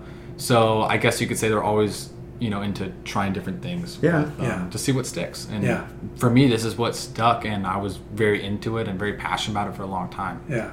So Rolling Sands. Worked there for a while. Was it an internship? It was like an internship. I was showing up, but honestly, I didn't care. Was that your first paying job? So it wasn't my first paying job, although I would do the swap meets on the weekend and to have sell whatever parts, whatever they want, and that'd be like my moped gas money. You know? So wait, you would sell stuff at the swap meet? All their old parts or takeoff parts, things like that. So I'd load up all their stuff and then meet them at the swap meet on Saturday and sell their stuff for them. But it was old sale stuff, discount stuff. But, for Roland or for Roland? Yeah. Okay. So make a lot of money there and here and there, and then I do the moped stuff still and do motorcycle stuff and help friends, help my brother's friends. So I was making money. Yeah. Never really had a tie to a job. Yeah. But I was doing it on my own and still made money and still was able to enjoy. But I was just so passionate about it. Mm-hmm. So for me, it didn't matter. It was cool. I have enough money to eat this week and go get some gas. I'm good to go. That's all I need. Yeah. So after 8th grade, you did homeschool and then you went to Edison for a short period. I went to Edison, played water polo there, surfed with my friends from the surf team afterwards, and just kind of did that every single day, and basically went there as well. So I'd leave school and sometimes I go surf, sometimes I go straight to Rollins, and then stay there till 6 or 7 at night. That was kind of my go-to thing. Yeah. And basically just learned as much as I could there. And then the end of 10th, you're like, I'm too busy. There's too much opportunity. I'd say it was about the middle. Wow. The middle of sophomore year is, I was like, okay, well. What were your grades like? They were all right, It came down to more of a competition on how good can I cheat or how good can I fake this homework or whatever it is, But we'll cut that part out. Yeah. It was all right, and I just I was always the in between, the average, never excelled further, never really decreased. I was floating through, you know. Just staying under the radar. Exactly. So, and that was the thing is that, if my grades got really bad, then I couldn't go to Rollins. I couldn't do my things I normally could do. I'd go to the garage and all of a sudden, my power tools be gone. I'm like, oh, if you have bad grades, that's why. I'm okay. So I was always just about there. And then sophomore year, I was like, cool, this is what I want to do. And this is my goal, and this is what you've seen. And did you have did you figure out wow, there's good money to be made, or it doesn't really matter to you at that time? You're just the money was there to be made. For me, it was a matter of enough to make a living. Yeah. But at that time too, bikes, they would sell for $120,000, $150,000 for a custom bike. So for me, I was wow, this could be really cool. How it's crazy that you had that urban, what was that place called again? Urban Workshop. Yeah, and then you somehow infiltrated Roland Sands, one of the most highly sought out bike builders, making bikes for Brad Pitt and Mickey Rourke and all the and selling them for, like you said, hundreds of thousands of dollars. And here you are, wet behind the ears kid, walked in and said, that looks cool. I want to work here. Yeah. And you get an internship. That's pretty special. Yeah, I mean, it took some nagging for a while, but I was eventually able to get in there. How many times did you go on your moped before he said, okay, let's give you a shot? So the first couple times, I didn't actually get to talk to Roland. And then a couple times after that, talk to them. I'd say about maybe 4 or 5 times. And then... how sick is that? Yeah. Persistence. Yeah. So just learned as much as I could there. Yeah. How long did you work there for? 3 years? Or sorry, hold on. 2 years? 2 years, okay. Yeah. And then from there, I went in and basically went to Sturgis with them, built bikes with them, learned production of parts, learned manufacturing techniques, learned pricing, learn how to kind of sell people, learn a lot of these things, and some things that maybe I've developed part of my career as far as building mopeds and selling them to friends, but more fine-tuned it and I guess gained more of a business aspect to it. Yeah. Of profit, P&L, margin, how exactly. long time is going to take this, there's a lot of factors that go into coming up with a price. And Yeah, and then Road to Sturgis, that was a pretty epic ride too. So another thing, convinced my parents, like, let me ride a Sturgis. So On a Harley. Actually, this time was on I had a KZ1000 police bike.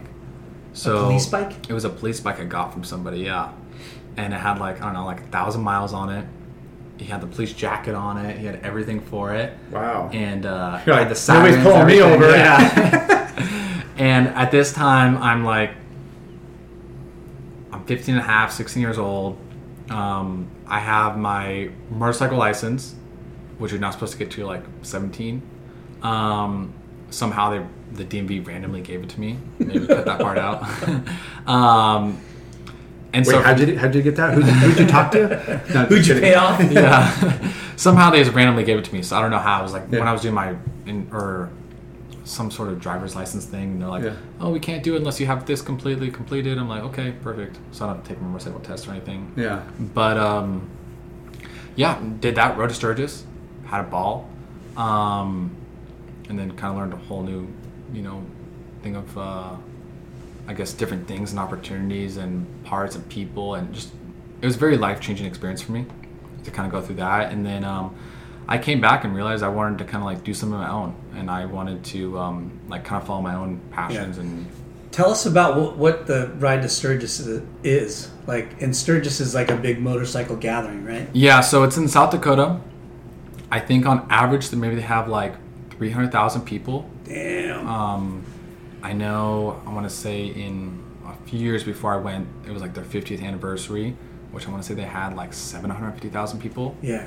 So it's a group of basically a lot of people that have been in. They go every single year, and they go to this place. It's a town that maybe has like a population of 80 people year round. It's a little ski town, yeah. Super tiny town. And then there's Just all these up. houses there that everybody in the town that lives there, they move out during Sturgis rent out their house and their property and people to camp on, stuff like that. So like houses we stayed at, like they had family photos everywhere. Like people were living there a week ago. They're like, a couple weeks, and then we're paid for the year. Like, And you rode out there, South Dakota. With who? So what kind of group? There's two other people I rode out there. It was a photographer and then somebody else, and basically they were a part of RSD, Rolling Sands. They did a lot of work with them. So they're riding out. They left like a few days ahead of time. And I met them in the Grand Canyon. Wow. And then in 3 days we rode through Colorado, up into straight to Dakota, pretty much. So I ran all the way through there, and then that's a long haul on a bike. It was a long haul. The bike I had was like a total couch on wheels, though. Yeah. Full OC, had cruise control, had like a fairing. I could put everything in there. It was a sweet setup. Yeah. Those bikes look like they're. But you're like 15 and a half. Yeah. Going with grown, adults. Cross country. Yeah. Mm-hmm. Yeah. No, it was pretty epic. Yeah, I could only imagine. And that was life-changing for you. Yeah, it was just cool to see so much, because we never really traveled to a lot of different states, but it was cool to see like all different stuff out there. Yeah. And kind of where you could be broad and you could be in the middle of nowhere, and you could break down and you'd be out of luck. No service, none of that stuff, and you could be stranded there for who knows how long. Yeah. But it was rad. So after Roland's deal, you want to start your own gig. Yeah, so, design like a bunch of different parts and different stuff that I was starting to sell and get going. Selling at the flea market, swap meets or online? And, online. And at that time, too, is I started to, that's the kind of like area that I guess there's a big like online website craze where people are like, build an online store, make millions, live, in paradise, total thing. But me, I was like, wow, this is pretty rad. Let me learn how to build an online store. I don't know how to do that. So I started that, and then I actually got hit on my motorcycle. I was going down, Bouchard. I was going down Bouchard, and right before Adams, a girl was texting driving, turned left in front of me, and I T-boned the car. Oh my gosh. And I was maybe going about like 60. Holy smokes. I flew 150 feet. I was like, oh, I'm good, let me stand up and go right back home. And then I go to get up, and basically my leg was broken. It kind of collapsed, and then my bike literally blew up. Wow. Like total movie style, like blew Yeah. up. Caught on fire and everything. Dang. You flew 150 feet. 150 feet. And you had your helmet on, of course. I had my helmet on, not a single scratch on my helmet. How did you land? Just No tuck clue. and roll? So You're basically, knocked when I out. was coming up to the part, or to the car, I was going up, and last second I was like, oh shoot, and then fully ejected myself and kind of flung. Yeah. But I flew really far and just in the air. Last thing I remember is just kind of like seeing purple, and then feeling like I'm on Gravitron, the ride from like the fairs, you know, a little spaceship thing that turns around. Yeah. Can't move your arms or anything. You just fully spread, and then hitting the ground. It wasn't painful, and the adrenaline kicked in, everything. Yeah. So I didn't feel pain at all. Wow. I'm tripping, like trying to visualize. I'm visualizing it. Yeah. I'm seeing you like Superman through the air, and you're conscious the whole time until like you hit and you're. Yeah, and that's the thing is I didn't know that cross. Like I didn't know if I passed out for a second or not. Yeah. It's hard to tell. And you only broke a leg? No, I broke my leg. I had arrhythmia. I had internal bleeding. I broke a few toes. I broke, I don't know, like 5 ribs or something. But you tried to stand up. Oh, I tried to stand up. you're It was an just instant in thing. I was shock. like, Your whoa. adrenaline was pumping. And Yeah, I was like, let me get up and get my bike home. And They're like, no, you Yeah. are freaking. Yeah. well, that was the Was thing. it is a that- compound fracture or was it? Oh no, it was pretty much a clean snap. I had pieces of my rib too that were kind of like hanging off, so I had to get those taken care of. What were you wearing? Board shorts, Fuck off. shoes, Fuck off. short sleeve shirt. It was the summer, and then I had a 3/4 helmet. What's that? So basically, little- just like like your a- face right here, open, and not like a full face, you know. Yeah. Yeah. So if I was to, like land on my face, I would have been pretty screwed up. Yeah. I don't know how I did it. Do you remember like you putting your arms up, or you just like? I just remember like full like spread eagle, just like spread out. Couldn't like really. Wow. Did your light dude. flash like before your eyes, or you You just? know, I kinda, gotta like, say that had been like one of the most calming like moments. It felt like it was like a 20-30 second ordeal of me just like floating in the air, just and it just I like almost- super calming. Like I almost imagine what you went through, because when you said you saw it and you went uh-oh, and you like you ejected yourself, like you knew when to take off when your motorcycle hit. yeah, and that's the thing is that I guess You from were racing wearing board motorcycles- shorts. board shorts. Just Were you wearing tennis shoes? Just tennis shoes. Fuck. Just some like classic Vans. Duran. My shoe got perfect. Yeah. Dude, My shoes got ripped off. My shorts were ripped. Yeah. Let's. Yeah. This hit is me up so. with an Ashland there, Oh, bro. you didn't say anything. This is Bro. like a perfect time to take us a little segue. Here we A go. little Talk about sponsors. A little These are reset good. with our Ashland Ashland Hard Seltzer. Watermelon. You got They're watermelon a too. proud There you go. sponsor of the Late Night with Chalky podcast. We you're so stoked to come on the show. Yeah. Not just because we're rad dudes, but we're rad dudes bearing you because we have gifts. rad sponsors. That's Yeah. why. These are. Tell him what he's won. What lemon here on the show you get? Yeah. You get Ashland Hard Seltzer. This is the Bellinger brew, Cody which is just Bellinger. amazing. And then you have St. Archer. We're going to test that one out in a little bit. And that's the cold IPA. Really refreshing and tasty. We got you a nice set of Otis sunglasses, Otis eyewear. Perfect.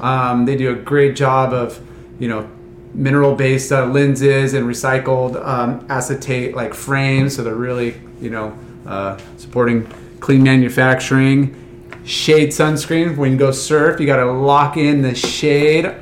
Thank you, Strider. We got Wazalewski. we got bonsai bowl. You love the bowl. Live life in the Live bowl. life in the bowl, bro. Right there, and then Caliente Southwest Grill for some, amazing fresh Healthy Mexican food. Mexican Perfect. food. Yes. You So ever we're heard of loaded. Caliente? I'm not, but It's- I'm really into food, so this is perfect. Yeah. That is like on 17th, Oh, okay. right by Surfside Sports. In Yeah, that same I know complex. exactly where. Yeah. Yeah. Okay. So good. Yeah, Bonsai Bowl. So There's good. one here on 5th Street. You know where they are. Yeah. One in Got Newport. a shirt Costa too. Mesa. Okay, now that I got Got that out of the my way. mouth was getting dry just listening to like death fly. He was wearing board shorts Yeah, I know. And and a T-shirt. And yeah. So how fucked up did you get? You know, as far as road rash goes, I wasn't like completely destroyed, which is the surprising thing. You think I think I kind of like flew and then like landed and just like kind of sat there. You know, like it more like gripped me on the asphalt, but I was like just crazy, like wind knocked out of me. Just like what was your motorcycle? What were you riding? It was a 1998 Harley Sportster. I had 10 over forks, so 10 inches over stock forks, like total choppered out. I created like this cool little king queen seat for it. I had this like custom air filter. And this bike I just finished, maybe like 2 weeks before. Oh my gosh. I had like this cool custom air filter. I basically cut up all the side covers. I made all these side covers. I casted them. I had these handlebars I made from scratch as well. Shifters I made from scratch, like all these parts that I was like making and designing that. So this girl was texting and she made a left-hand turn. Yeah. And you miraculously lived. Yeah. And that was the biggest thing is everybody rolls up, they're like, how is this guy still alive? You know, like I felt like by the time I blinked up my eyes, there's maybe like 40 cars like just surrounded us and like had to be like it felt like hundreds of people running towards me. But and it was kind of a weird thing because at that accident I knew so many people that were like by me, like friends, family, friends. They just happened to be driving. They just happened to be driving and right there. It was like the craziest moment. And that was definitely one of those points in my life that I'm like, I survived this. Like I have to do something else. Yeah. So where was your leg broken? So it was broken right at my shin. I have like maybe like a 8-inch. Let me see if I saw it on here. See that? But I have like an 8-inch. Let's see. Scar? Right here. So it was a lot bigger, but yeah. Basically this is all cut open. So this is all like loose skin right here. And yeah, just a gnarly. I was bleeding like all over. That was the biggest thing. I had a lot more cuts, not so much scrapes. But you know, I broke my handlebars off like ejecting my bike. And that's probably what you hit your ribs on? That's probably either I hit my ribs or my leg on. Gosh, man, it's so crazy to think that 60 miles an hour, I mean, that's like death. Yeah. Death. No, 100%. I should have been And what was like your recovery like? A few months, I would imagine. Yeah, no, it was maybe like 3-4 months. At the time, we had a family friend that was doing a like cryotherapy place, so I went there like 3 times a week. Yeah, and that helped like tremendously. That's crazy. So I did that, and you know, and cryotherapy is like freezing. It's like freezing for a minute 30. Yeah. And then all of a sudden you're out in the air, which is like hot air, you know, compared to what you're in. Yeah, just super circulation. That's the biggest thing for swelling, things like that was huge. But, you know, for me, I've always been doing something. Like, I can't sit still. Like, I have to do something and build something, create something. Is that when you started doing your website? So that's when I started doing my websites. I was like, okay, well, you know, they said the second day was going to be bad, and the third day got worse, fourth day got worse. Went back to the hospital a couple times, and, you know, because... You know, I had arrhythmia too, and arrhythmia? It's like when you get such a blunt force that, just like CPR, when you kind of beat your heart, you get such a blunt force that it actually basically throws your heartbeat off rhythm. Yeah. So, these are good. Really good, really good, yeah. Gluten free. There you go. 0.0 carbs. Really? No sugar? No sugar. No sugar, baby. So that was my point. I was like bedridden for a while. Yeah. And every day was just so brutal. You know, just like your whole entire body. Well, coming from, you know, I mean, brutal for anybody, but, you know, coming from a really active lifestyle, you know, on top of that is always hard because that's everybody's worst fear is not being able to be mobile. What, you're 16? No, at this point I'm probably, 17, Jeez, 18, man. right around there. So I want to create a website. That was kind of where I left time off and on. energy into. Yeah, exactly. Well, I can't build anything. Yeah. Probably shouldn't use a welder. Probably shouldn't do any of these things. You know, like I should probably just focus what I can do now. Did your mom say you're never riding a motorcycle again? That was what she said like years before that. But yeah, no, she was pretty bummed out, and and what about like? Sorry to interrupt you. Go ahead. Like Roland, like you're. Were they like? Work guy, like whoa, dude. Like, well, at this time I already left, so Okay. I was already gone for a couple months, and and what was the decision for leaving? Start his own I just gig. wanted to produce produce my own stuff and kind of go on my own, and just follow more like my passion, and just be a little different. Yeah. So I learned a lot there, and I could have learned a whole ton more, but I just want to kind of learn stuff of my own and produce different stuff, I guess. So I was very fortunate and very thankful for what they offered me there and what they gave me the opportunity to do. Yeah. And but I just wanted were to you thinking of making more custom motorcycle parts, or what were you thinking? It was more custom motorcycle parts and kind of do my own different stuff. And then I also wanted to create like a bike. That was my kind of life goal, is to create like a motorcycle. Yeah. Like your own custom. My own actual motorcycle that could be produced where you can go into a store and buy it. Wow. That's big Come ambition. what- That's big. That's big. Yeah. Make your own brand of motorcycles. That was my goal. And that was Who is this kid? I want my name in the dealerships. Yeah. Hey, for those of you that don't know, but he's named after Duran Duran, the band, right? Yep. Exactly. That's pretty hilarious. Yeah. So there's the Boxer. There's somebody else Roberto too, but Duran. yeah. It's Duran Duran the band. Yeah. So usually when people meet me, they start singing her name is B-O-N-G or some one of those songs. So So the website, what idea was to sell parts and I couldn't, make the parts. I was like, okay, well, let me focus on selling them. Yeah. And create a website, and kind of this whole thing, and where I got between transporting bikes and doing all this stuff, and what helped me go surfing and go ride motorcycles and not get my stuff stolen was having a van. yeah. So, back, I kind of missed this part, but back in Sturgis is I met this couple on the way out there that they had a software company that specialized more in hotel stuff, and basically they sold it for, a buttload of money. And what they're doing with their two young little kids is they're traveling. Yeah. So they had a van all built out. And Mercedes? It was an older Mercedes. Nothing crazy, but it was more just it was functional, Yeah. But it was cool to see whoa, this goes a lot further than my little, janky little bed platform with my surfboard underneath, and then some tie-down racks for my motorcycle on the left side of it. Because you were driving a van. Yeah, all throughout kind of, high school. And Once you got 16, you're like, okay, what can I get? And you got a van, so you what put can your I motorbike in there. get? Put my bikes in, not Yeah. worry about getting stolen. I can Yeah. go camping, snowboarding, go ride motorcycles, do Yeah. whatever, and throw my surfboards in as well.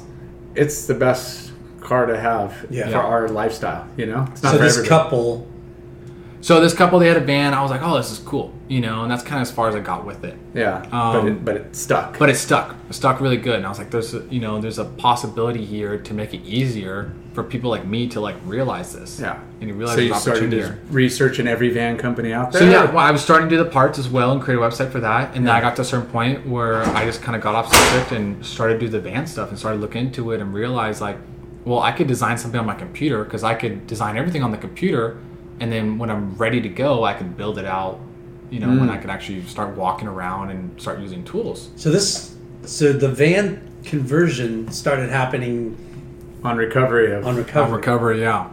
And more kind of designing, looking into it, and realizing my whole goal is okay, well, while I'm recovering, I'm going to go ahead and design a van on the computer and basically build it all out and design it how I want to. So when I'm fully recovered, I can go ahead and build it and use it for all my places I go to and events I do, whatever it is. So again, it's going back to your passion of I just want to make my van the dopest I can make it. It wasn't I'm going to create a company that this, it was just kind of Exactly. And start. then come to realize wow, it's actually kind of hard to find parts for this stuff. Versus motorcycles, you log in and you write just on a couple keywords, you have 50 different sites of parts. because motorcycles have been around forever, and there's a lot of huge people doing it forever. aftermarket. This whole Yeah. van craze is just kind of coming into its infant But stage. it's interesting because vans have been around for a long time too. For sure. But it just hasn't been like a big aftermarket community. Yeah. So after going through it, my really goals and ambitions kind of changed really quick. Yeah. I was like, this 5 years ago, right? yeah. Before really the van thing blew up. I mean, it's been percolating for a while, but not for the past like right before COVID is when you started seeing everybody buying sprinters. More mainstream. Yeah. Yeah. When you're what you're you referring bought to. yours 216, right? Yeah, in 2016, and there are already like a handful of like people manufacturing like aftermarket pieces, but they're really expensive and really far away, or like it was not the masses. Yeah, not every surfer wanted one. Yeah, I was starting that trend. Yeah. No, I'm just kidding. No, I saw somebody and I'm like, wow, that looks sick. The crazy thing is, you're 17 years old.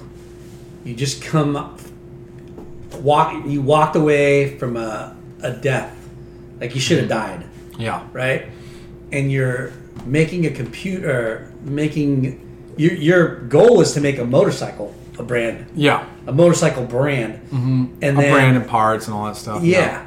And then you, in the back of your mind, go back and think about what you could drive to, and you remembered that couple that you met with the Mercedes Sprinter, and you're like, you're thinking that's not going to be a business, but you're just thinking that, like, let me build out my van. Yeah. So when I go to these events, like, I look freaking rad in a van with the bikes and all that stuff. Yeah. Then come to realize, like, it's pretty hard to like actually build out your stuff. Like, there's no places where you just log in and go find parts. Like nowadays for motorcycles, you have like Revzilla, or you have different things online that you just go to and find. You click your model of motorcycle and see a drop down of 20 different filter companies or 15 different exhaust companies. Very fine tuned. Yeah. So you saw the white space and the opportunity. I did. When you start researching for conversion stuff. Mm-hmm. But you got to go through the motions, and DIY over here. This guy's like, it's one thing to design, but until you actually like physically build is when your mind goes into overdrive and you're starting to figure out like the do's and don'ts, or the kinks, or the headaches, and everything else. And that's when I kind of just realized, like, okay, well, let me put this motorcycle stuff on hold. Yeah. I'm not gonna be able to ride for a bit, and nor do my parents want me to, and nor do I'm sure a lot of people. But kind of put that on hold for a little bit. I was like, let me just give this kind of van thing a shot, and let me design something that I like. Let me take stuff that I learned and really thought of in the motorcycle industry and put it into the van industry and see how it does. And maybe it could be a startup market, or maybe it could be a total fluke, but at least I'll have a wrap van to drive around and use wherever I go. And that's the thing I like about vans too, is that I'm able to go ride motorcycles in it, go surf, go skate, go snowboard, do whatever. It's not necessarily like it's only a van to do a van stuff. It really opens up the opportunity to a lot of different activities. So create an online store, and that's where it kind of all started for people like you and I to just get a van and buy all the parts and accessories, and really to go on there and find everything you need and purchase it. So that was the first thing, like create accessories, or create like kind of kits, like Exactly. So I'd package things together and create like bundles. At this time, I was actually doing like a Amazon drop shipping thing. So for work, or for that for this, VanSpeed? Yeah, for it was actually VanMart at the time. So that's our online parts thing, and then VanSpeed was more of the builds and stuff that we later get into. So your first website was VansMart? No, it's VanMart. VanMart. Yep. So online retailer for aftermarket items. Do yourself parts, pieces, upgrades, items, things like that. Were you looking at like what other people were offering? You're like, well, I'm going to offer that stuff that's a little bit more generic, but then at the time there's really nobody else doing it. Yeah. So there's like no other people to compare to. So I was like, okay, well, if I'm going to build my van, let me build my van like 20 times in 20 different configurations and see what I could put into the van. And so that's what I did. I just built out my van 20 different times to see, like, how many different setups and parts and pieces can I use, and let me offer it to the public. Yeah. So we drop ship it from Amazon, and we'd go ahead and just sell it through there. And then it ended up being that people would show up at our doorstep and be like, hey, like, can I buy that fuse block, or can I buy this vent fan or this solar system, whatever it is? And I was like, whoa. You know, this is turning into a little more than I thought. Yeah. Like in a good way? In a good way, but surprisingly you weren't prepared. way. Yeah, you weren't ready for that like acceleration. Exactly. So when you say you created VanSmart, VanMart, and started fabricating kits that had to take money, did you take out a loan? So at this time, I was simply just like reselling other people's parts, but I would group stuff together. So I'd create like easier, like if you wanted like electrical system, I'd like grab the batteries, the inverters, the wire, all that stuff, So kind of like what you did with the moped or with the bikes. Exactly. I grabbed the beach cruiser and I grabbed the engine and the throttles and all that stuff and group it together. Because it time is money, and for people to do research and not really know, and if you already know, you're like, here's the bundle you need. Well, and that was the thing, is that everything I've done is I've made that mistake. Is that I bought stuff and had to return it or lose out on it. Yeah. Especially when you like buy from China, there's no sending back, like Lyndon said, it's like you already gone through that whole mindset of what it takes and what the needs, and so that was the whole goal with it, is just bundle everything together. Yeah. So I know if I saw it, like I'd want to buy it as a package rather than like all the little bits and pieces and really put the time and effort into figuring out. So were you making stuff yet, or I wasn't making stuff yet. Okay. And that was like my day and night. Like I loved it and I worked on it all the time. So you launched your website. How did you promote it? Just the Instagram. And that's all I promoted on. I had a website. You just tag everything van life, or followed everything, like commented on people's stuff, posted. But there's a handful of like van life, I guess, Instagrams out there. So when there's actually somebody creating a site that people can buy things, it makes sense for them to post. So it became very attracted pretty quick. Yeah. As far as like a place to go. And you didn't have this like marketing background of like how to market yourself on Instagram. I was working out a little bedroom, Yeah. But that's what, what I mean? Like you see all this feeds and you see stuff you like, and the algorithm, like, there's stuff I like, you know? And if you start liking enough stuff, then, it feeds you the same. Yeah. Definitely. And I guess like my marketing background is basically, going to work with my dad and going and growing up. Yeah. And hearing what he has to say. That's kind of like my marketing education, I guess. That's my school right there. Your dad a lot then.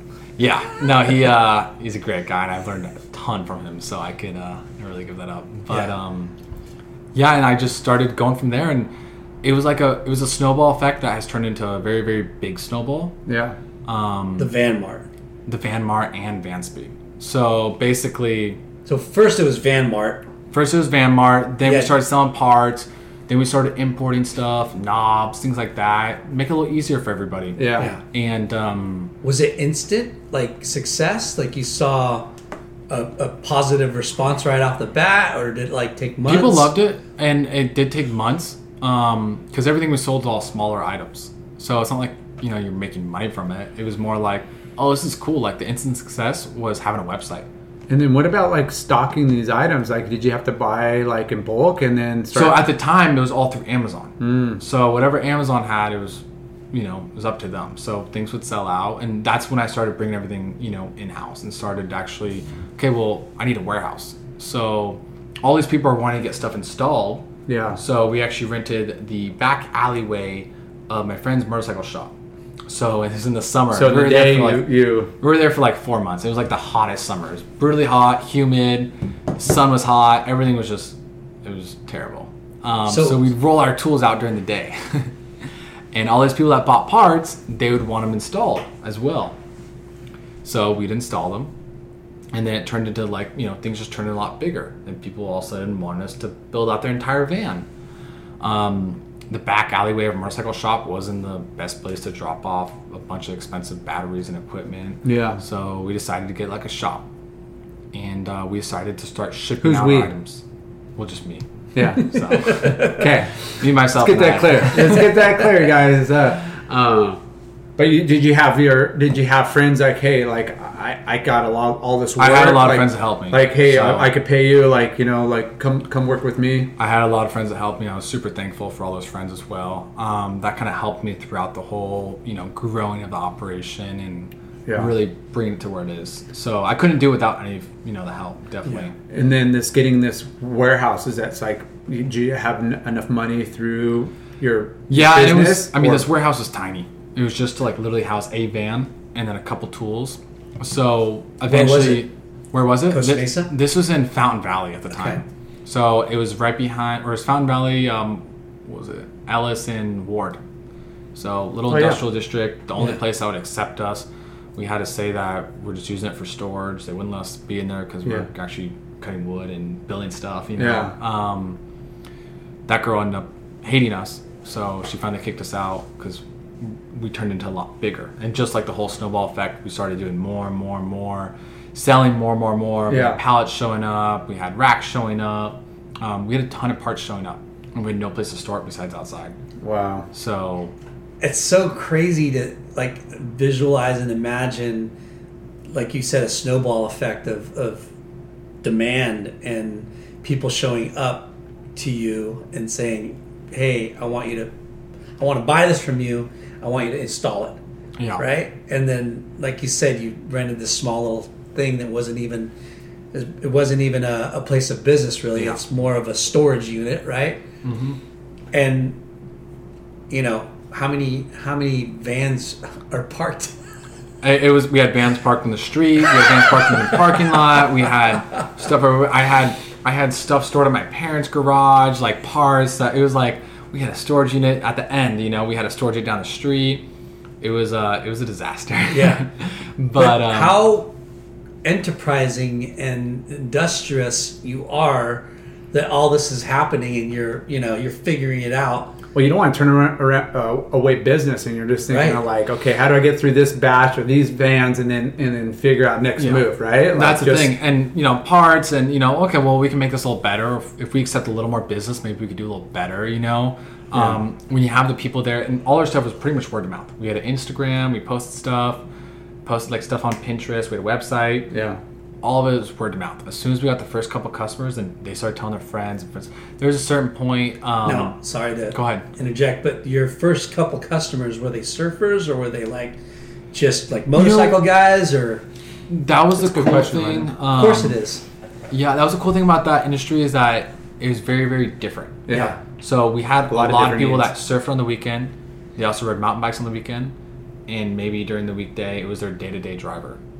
So we did have a lot of surfers, and I think that's the biggest thing is a lot of people surfed, but it's also a multi-use vehicle. Yeah. So I think from surfing, mountain biking, hiking, just camping. Which is, again, like we got it for those exact purposes, but just talking with, friends of my kids and other families, and we run through people, and it's a car for anybody and everybody. That's what's so appealing and why it's probably such a huge market success, and market and demand is, it's very universal, like custom. It's so practical, but people go overboard on what they want, and which is great for you and great for the industry. Yeah, but it's just so crazy how dope a Sprinter van could look like. Yeah. Going back to your accident, and I'm sure you, like you said, you got hit by, or you T-boned a girl because she was texting, not paying attention. Like, you get some money out of that? You don't have to say money, like what dollars? Yeah, quite honestly, my bills were insane. Yeah. As far as medical bills, like you don't realize until you actually have to pay for it, and you realize that wow, to break a bone costs how much? Yeah.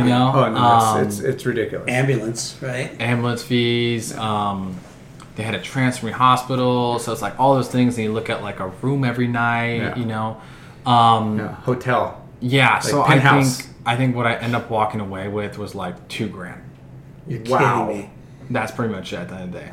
Wow. So the biggest thing was the medical bills. That was huge. Yeah. So at the end of the day, it was like a nice, okay, but it was also like a year and a half, 2 years later that it came out. So, That's crazy.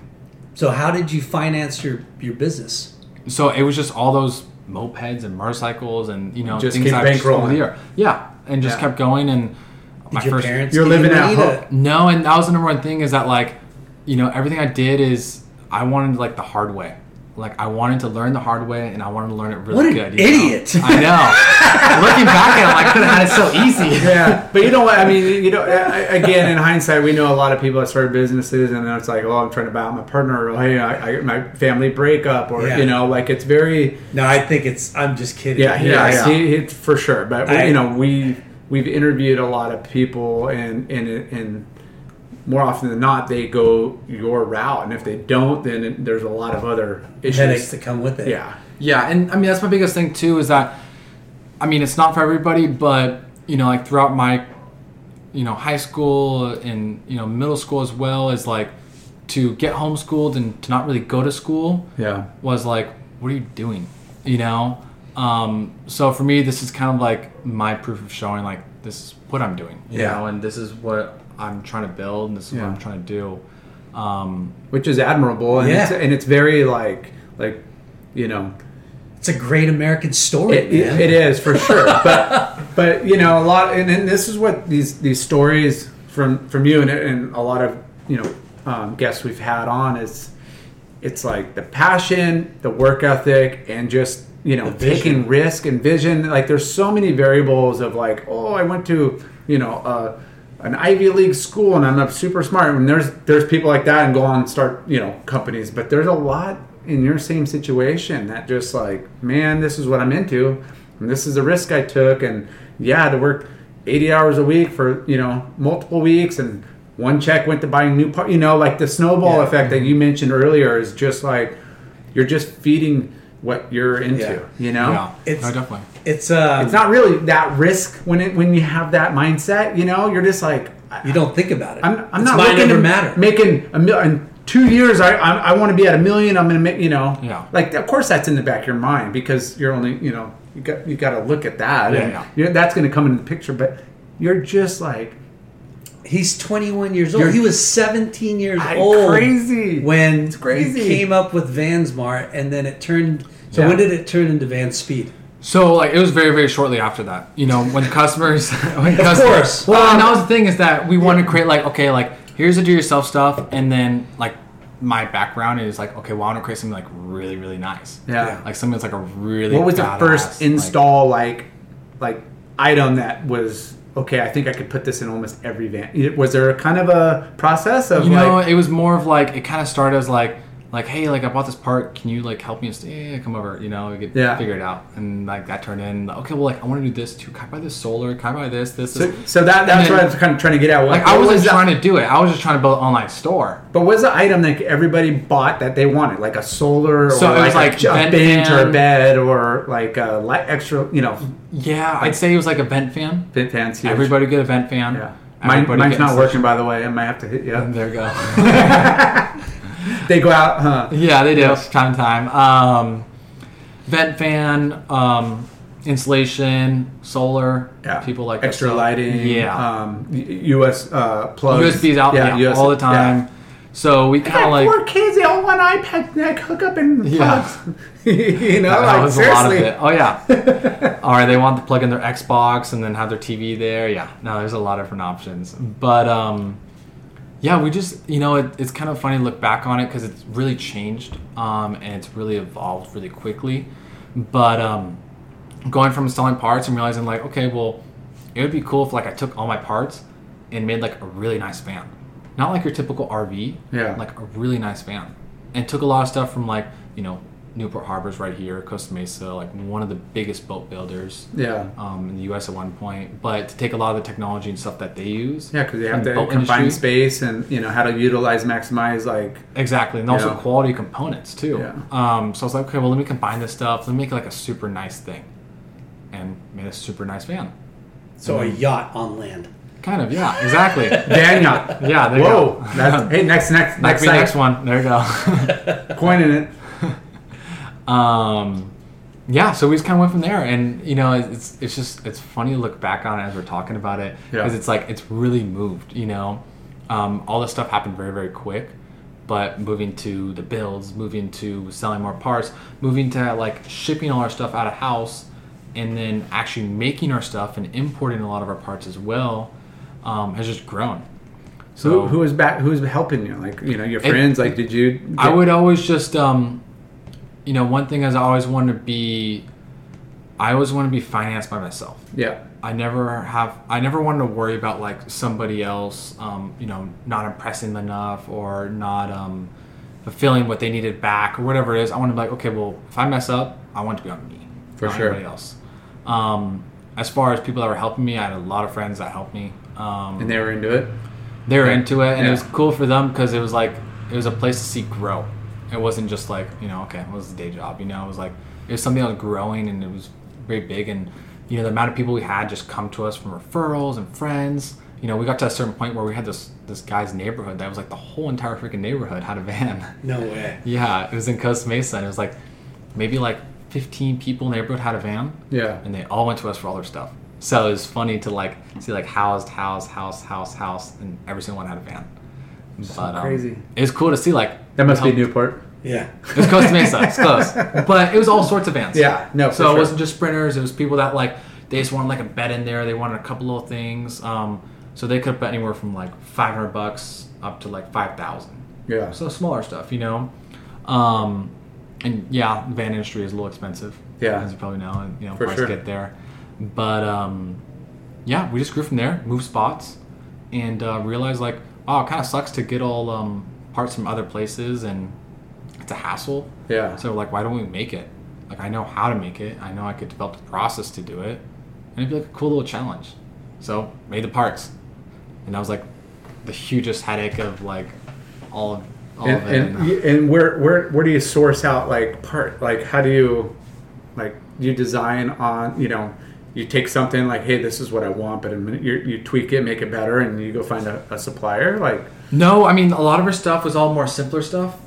We just designed on the computer. Yeah. And then eventually, we had full-time employees, and then we had people that had skills in that that were a lot better than me. And, I couldn't do it without the people that helped me. for sure. Ultimately, is that like, I know how to design, I know how to do different things, but when it comes down to it, somebody that does it every day and they're passionate about it, could be the biggest asset. So, and that, sorry to interrupt, but because I know you're going to ask a question, but You do that a lot. you're doing the design, you're doing this, but to be a business owner, you got to be able to like hire the right people. You got to be able to delegate. You got to be able to like, Yeah.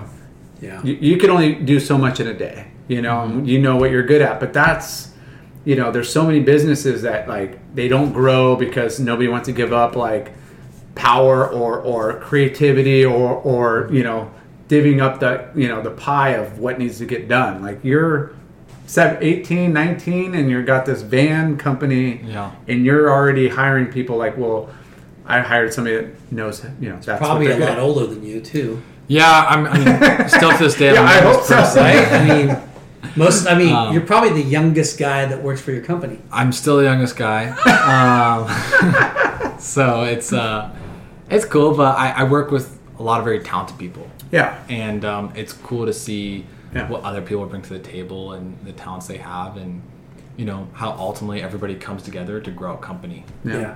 And that's got to be from like your days at Roland, like and understanding like, okay, he's doing this, he's marketing, he's meeting and greeting and getting the business, but he's telling these guys what to do too. Like you got to have your hand in a lot of pots. Oh yeah, and I saw all that stuff. I saw how everything worked there, and to me it was like the most amazing thing because we had access to like, we could rapid prototype something. We could also build a custom motorcycle. They could also sell stuff. Like it was so cool to see because his site's very successful. Yeah, and to me that was like my blueprint, my high school. I guess that was like my schooling right there. Yeah, for sure. You're like, dude, this guy's. He's got a name. He's super creative, and he's got the demand. He's building bikes. He's got this website. Like, I mean, you're taking that blueprint and doing it in the van world. Yeah. And it's awesome.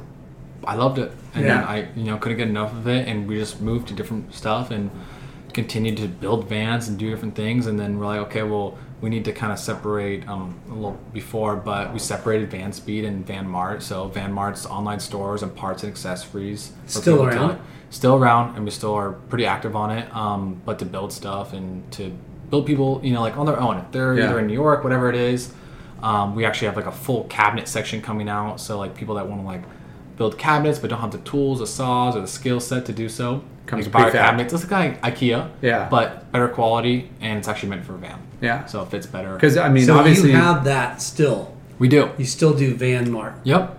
Exactly. Because you're a YouTube generation guy, like, and that's where you go, and you're like, I mean, if you go click in like, hey, Vans, and I want to put this in, and there's a million different versions of people doing it their own way. You're just like packaging that like... Exactly. Like, so because I am on those sites a lot. Yeah, I'm always checking stuff out because it's just like I'm fascinated and interested on what people do, and every time somebody has a van that pulls up, I'm like, oh, what are you doing? And I get the same response. People are like, hey, what did you do inside? And it's a cool conversation because it's like, it's almost like a hobby lifestyle. It is. It is, yeah. Yeah. Van, I mean, souping up your van. It's the old hot rod age It's of like, kinda like that, but a little nichey, you know? Yeah. So Van Mart, VanSpeed. Why did you name it VanSpeed? VanSpeed was more of like, it's kind of like a random thing that we kind of decided to do, which was basically just like, it was a very like, we need a name for it. And what are we going to create? Speed is cool. So speed, fast. We're going to create something that was like more edgy, more like sharp edge, not so much like, you think of RV kind of thing, like slow, sluggish. Yeah. So, kind of like that speed kind of comes from like the car, motorcycle culture. So like, okay, VanSpeed. Could see it for sure. And then, Van Mart was something that was just like random too. Ultimately, like to me, it was like the name, okay, done. Yeah. I just want to create cool stuff. And that's what we did. Created our parts, created what other people just focus, like, a lot of people just focus on one little thing. We just kind of focus on everything. Yeah. And we just... One-stop shop. Exactly. And that was like our motto for for a long time too. It's just like the one-stop shop. You can come here, get a rack, get whatever you want. You can buy parts, you can outfit them, you can have us build them. Like, we just want to cater to everybody. Yeah. Because I had friends that had vans, so I want to be able to like, cater to them and have little parts and accessories, but also cater to somebody that doesn't want a 50-foot RV. They want, a van to go around. Yeah, I've had some friends, and this is like, again, going back to what you said, Lyndon, like it really exploded the last couple of years and got mainstream, and a little bit more prefab and bringing the cost down a little bit because you're turning more versus just the one-offs, and I mean, I've seen a few friends or people's vans, and I'm like, wait, how much did you spend? Like, what? Yeah. Like it could definitely run away from me, and the cool thing is you could, really customize, I mean, anything. Yeah. Like what your van out there that we just did a little, quick, look through. I was like, wow. Dude, without even like really fucking sick. Without even really diving into all the details and all the hidden compartments and stuff, I just looked at it and I'm like, this is A+ right here. Like, I mean, outside, inside, it looks really dialed. So anybody listening, I think they need to do their research and, definitely check out VanSpeed because it's freaking legit. It's legit. Yeah. So that's your promo right there. We're going to keep dropping that all day. It's such a weird, funny, small world. So this guy, Martinejo, anyways, he owns North Menswear in San Clemente and Laguna Beach. And we were talking about spinners. He knew that I wanted to get one. And he's like, oh, yeah, my friend's kid has a sprinter van conversion business. And I go, really? He goes, yeah, you should check it out. They're in Huntington. And I was like, no way. And I, started following you. And I'm like, wow, that's fucking insane. Way out of my price league, but that's fucking cool, right? Mm-hmm. And then I was getting a van, and then I hit up my buddy that works for Raceline, and he goes, yeah, he goes, you should check out my this kid Duran. He's got VanSpeed, and he's having like open house. And I was like, wow, you're the second person that told me about this place. So, my friend Dave Bonaventura, we went there 2 Saturdays ago and walked your place of business, and we were just like, this little fucker is 21 years old, and look at this empire he's built. And you did it by yourself, and it's so crazy how, when you say 21 years old, like you haven't lived yet, you know what I mean? You're like barely at drinking age, but here you are, 5 years into it. Yeah. And you're killing it. I mean, you picked a category that was about to blow up, and and it is, and definitely. And it's since COVID, it's gotten huge. Yeah. And just going back to everything we said, is like it's like the perfect vehicle for everything. Yeah. The silver lining in the pandemic is outdoors, action sports, all those markets have blown up, and van conversion has, prospered because of it. So it's crazy how 5 years ago, like we were saying earlier, there's Sprinter vans, around and definitely getting more popular. But like the past 3 years is when I think I've seen the explosion of it, right? And dude, that's why I kind of wanted to get you on the show and talk about, it's pretty impressive that you're only 21 years old, and finding out that you work for Roland Sands, who we had on the show too, and dude, and then listening to your story of getting hit by a car. That's crazy. 60 miles an hour. Yeah. That was it's nuts. brutal. Yeah, I mean this is an awesome story for sure, and we're super stoked that for you. And we're gonna get you some business for sure. I'm just throwing it out there right now. Oh, for sure. Yeah, we have a lot of friends. Our show is a core surf show. Yeah, and there's way more surfers trying to get into Sprinter vans than they already probably have them and want to start fixing them up. So Sprinter is a model and a brand through Mercedes, but there's also Ford and Dodge that are in the marketplace, and those are getting really popular too. As far as do you work on those too? We work on them, and that was our goal. Is like there's so many different types of vans and years and things like that. So we got to a certain point where it's like to do something from scratch is like a big pain. Yeah. So we're like, okay, well, let's focus on these couple vans that we do. Yeah. And let's grow more of the online side for parts and pieces for somebody that has either, if yours is a 2002 to 2010, whatever it is. Yeah. But this is kind of like a universal thing. Yeah. So that's why the online stuff always did pretty good. And then, our builds were like, this is what we create and this is what we do really, really well. So you don't have to tell us numbers, but what is bigger in business? It just kind of depends. Because really COVID propelled a lot of things. What we do through VanSpeed is, the builds, and then we also produce all the exterior parts and pieces.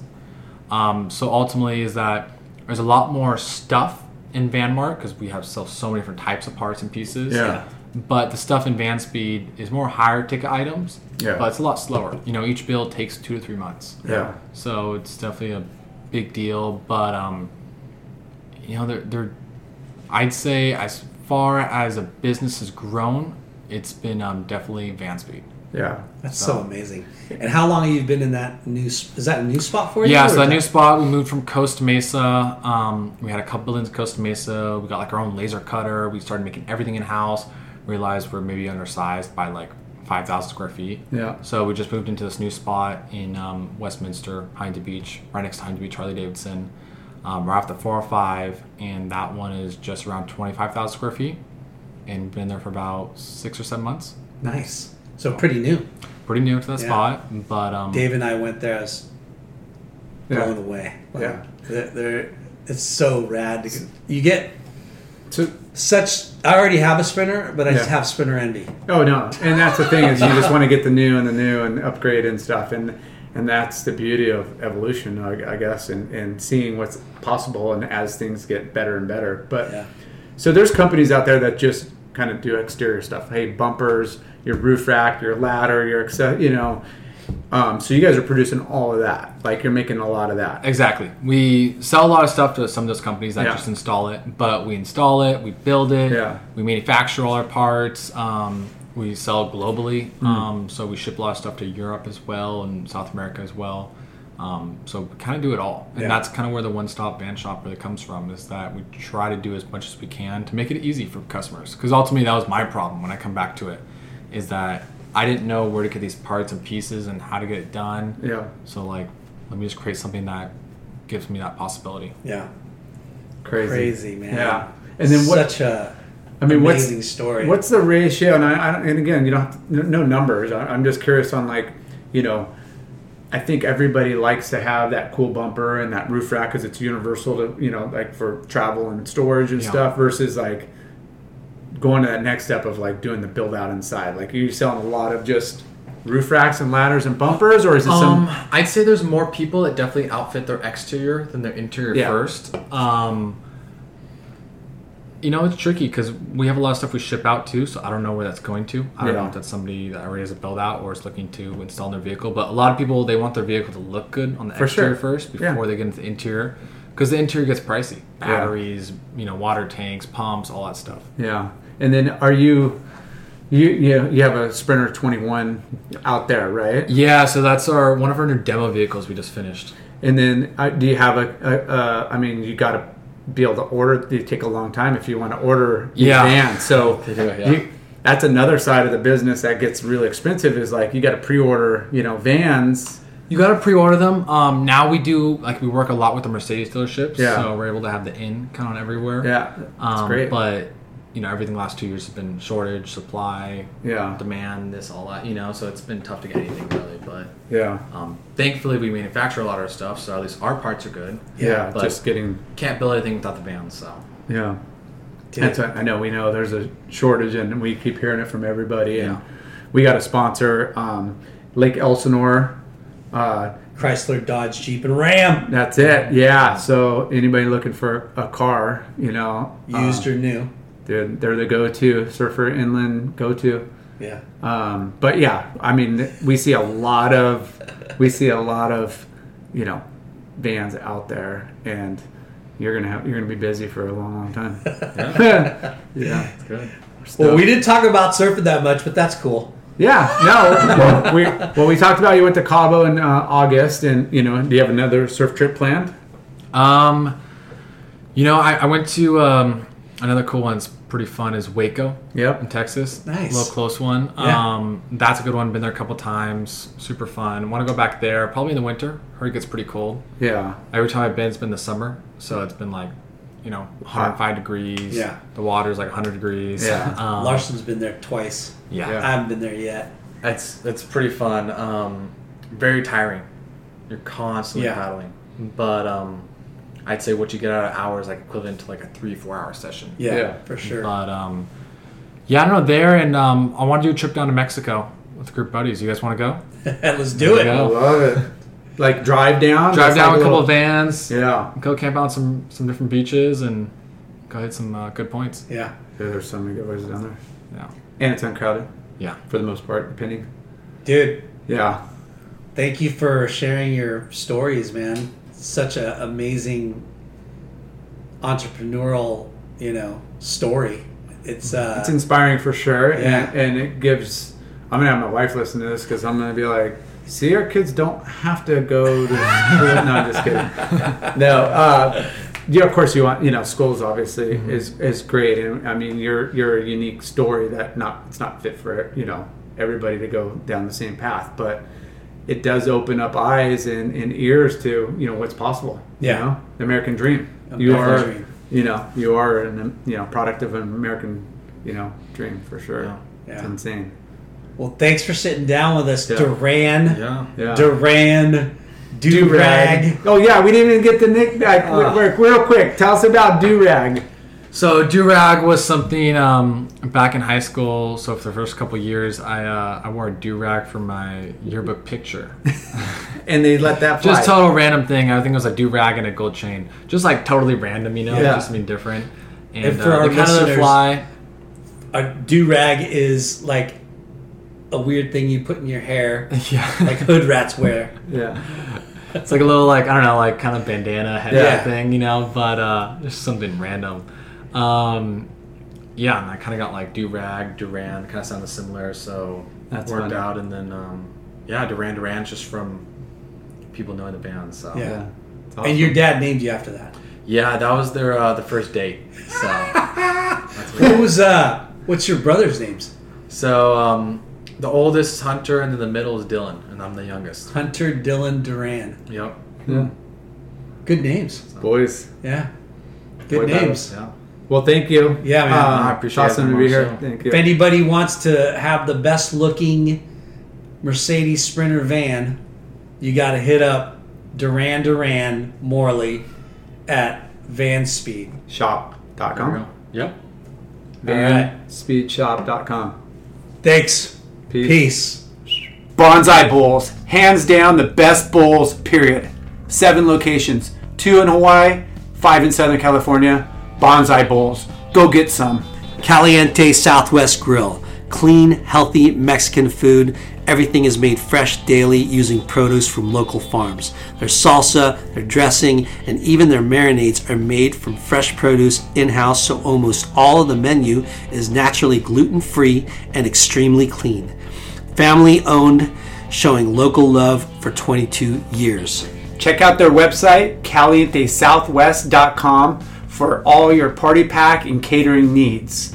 You could also call them at 949-515-0909, calientesouthwest.com. Ashland Hard Seltzer, made from all natural ingredients. No sugar, 0 carbs, gluten-free. Great taste and guilt-free good times. Ashland Hard Seltzer. Shade Sunscreen. The best sunscreen for all surfers. Shade Sunscreen. It's been around since the sun. Shade Sunscreen. Clearweather is a family-owned footwear brand started by our friends Josh and Brandon Brubaker. They are driven to create their own path in the corporate sneaker world. Less corporate, More independent. Clearweather.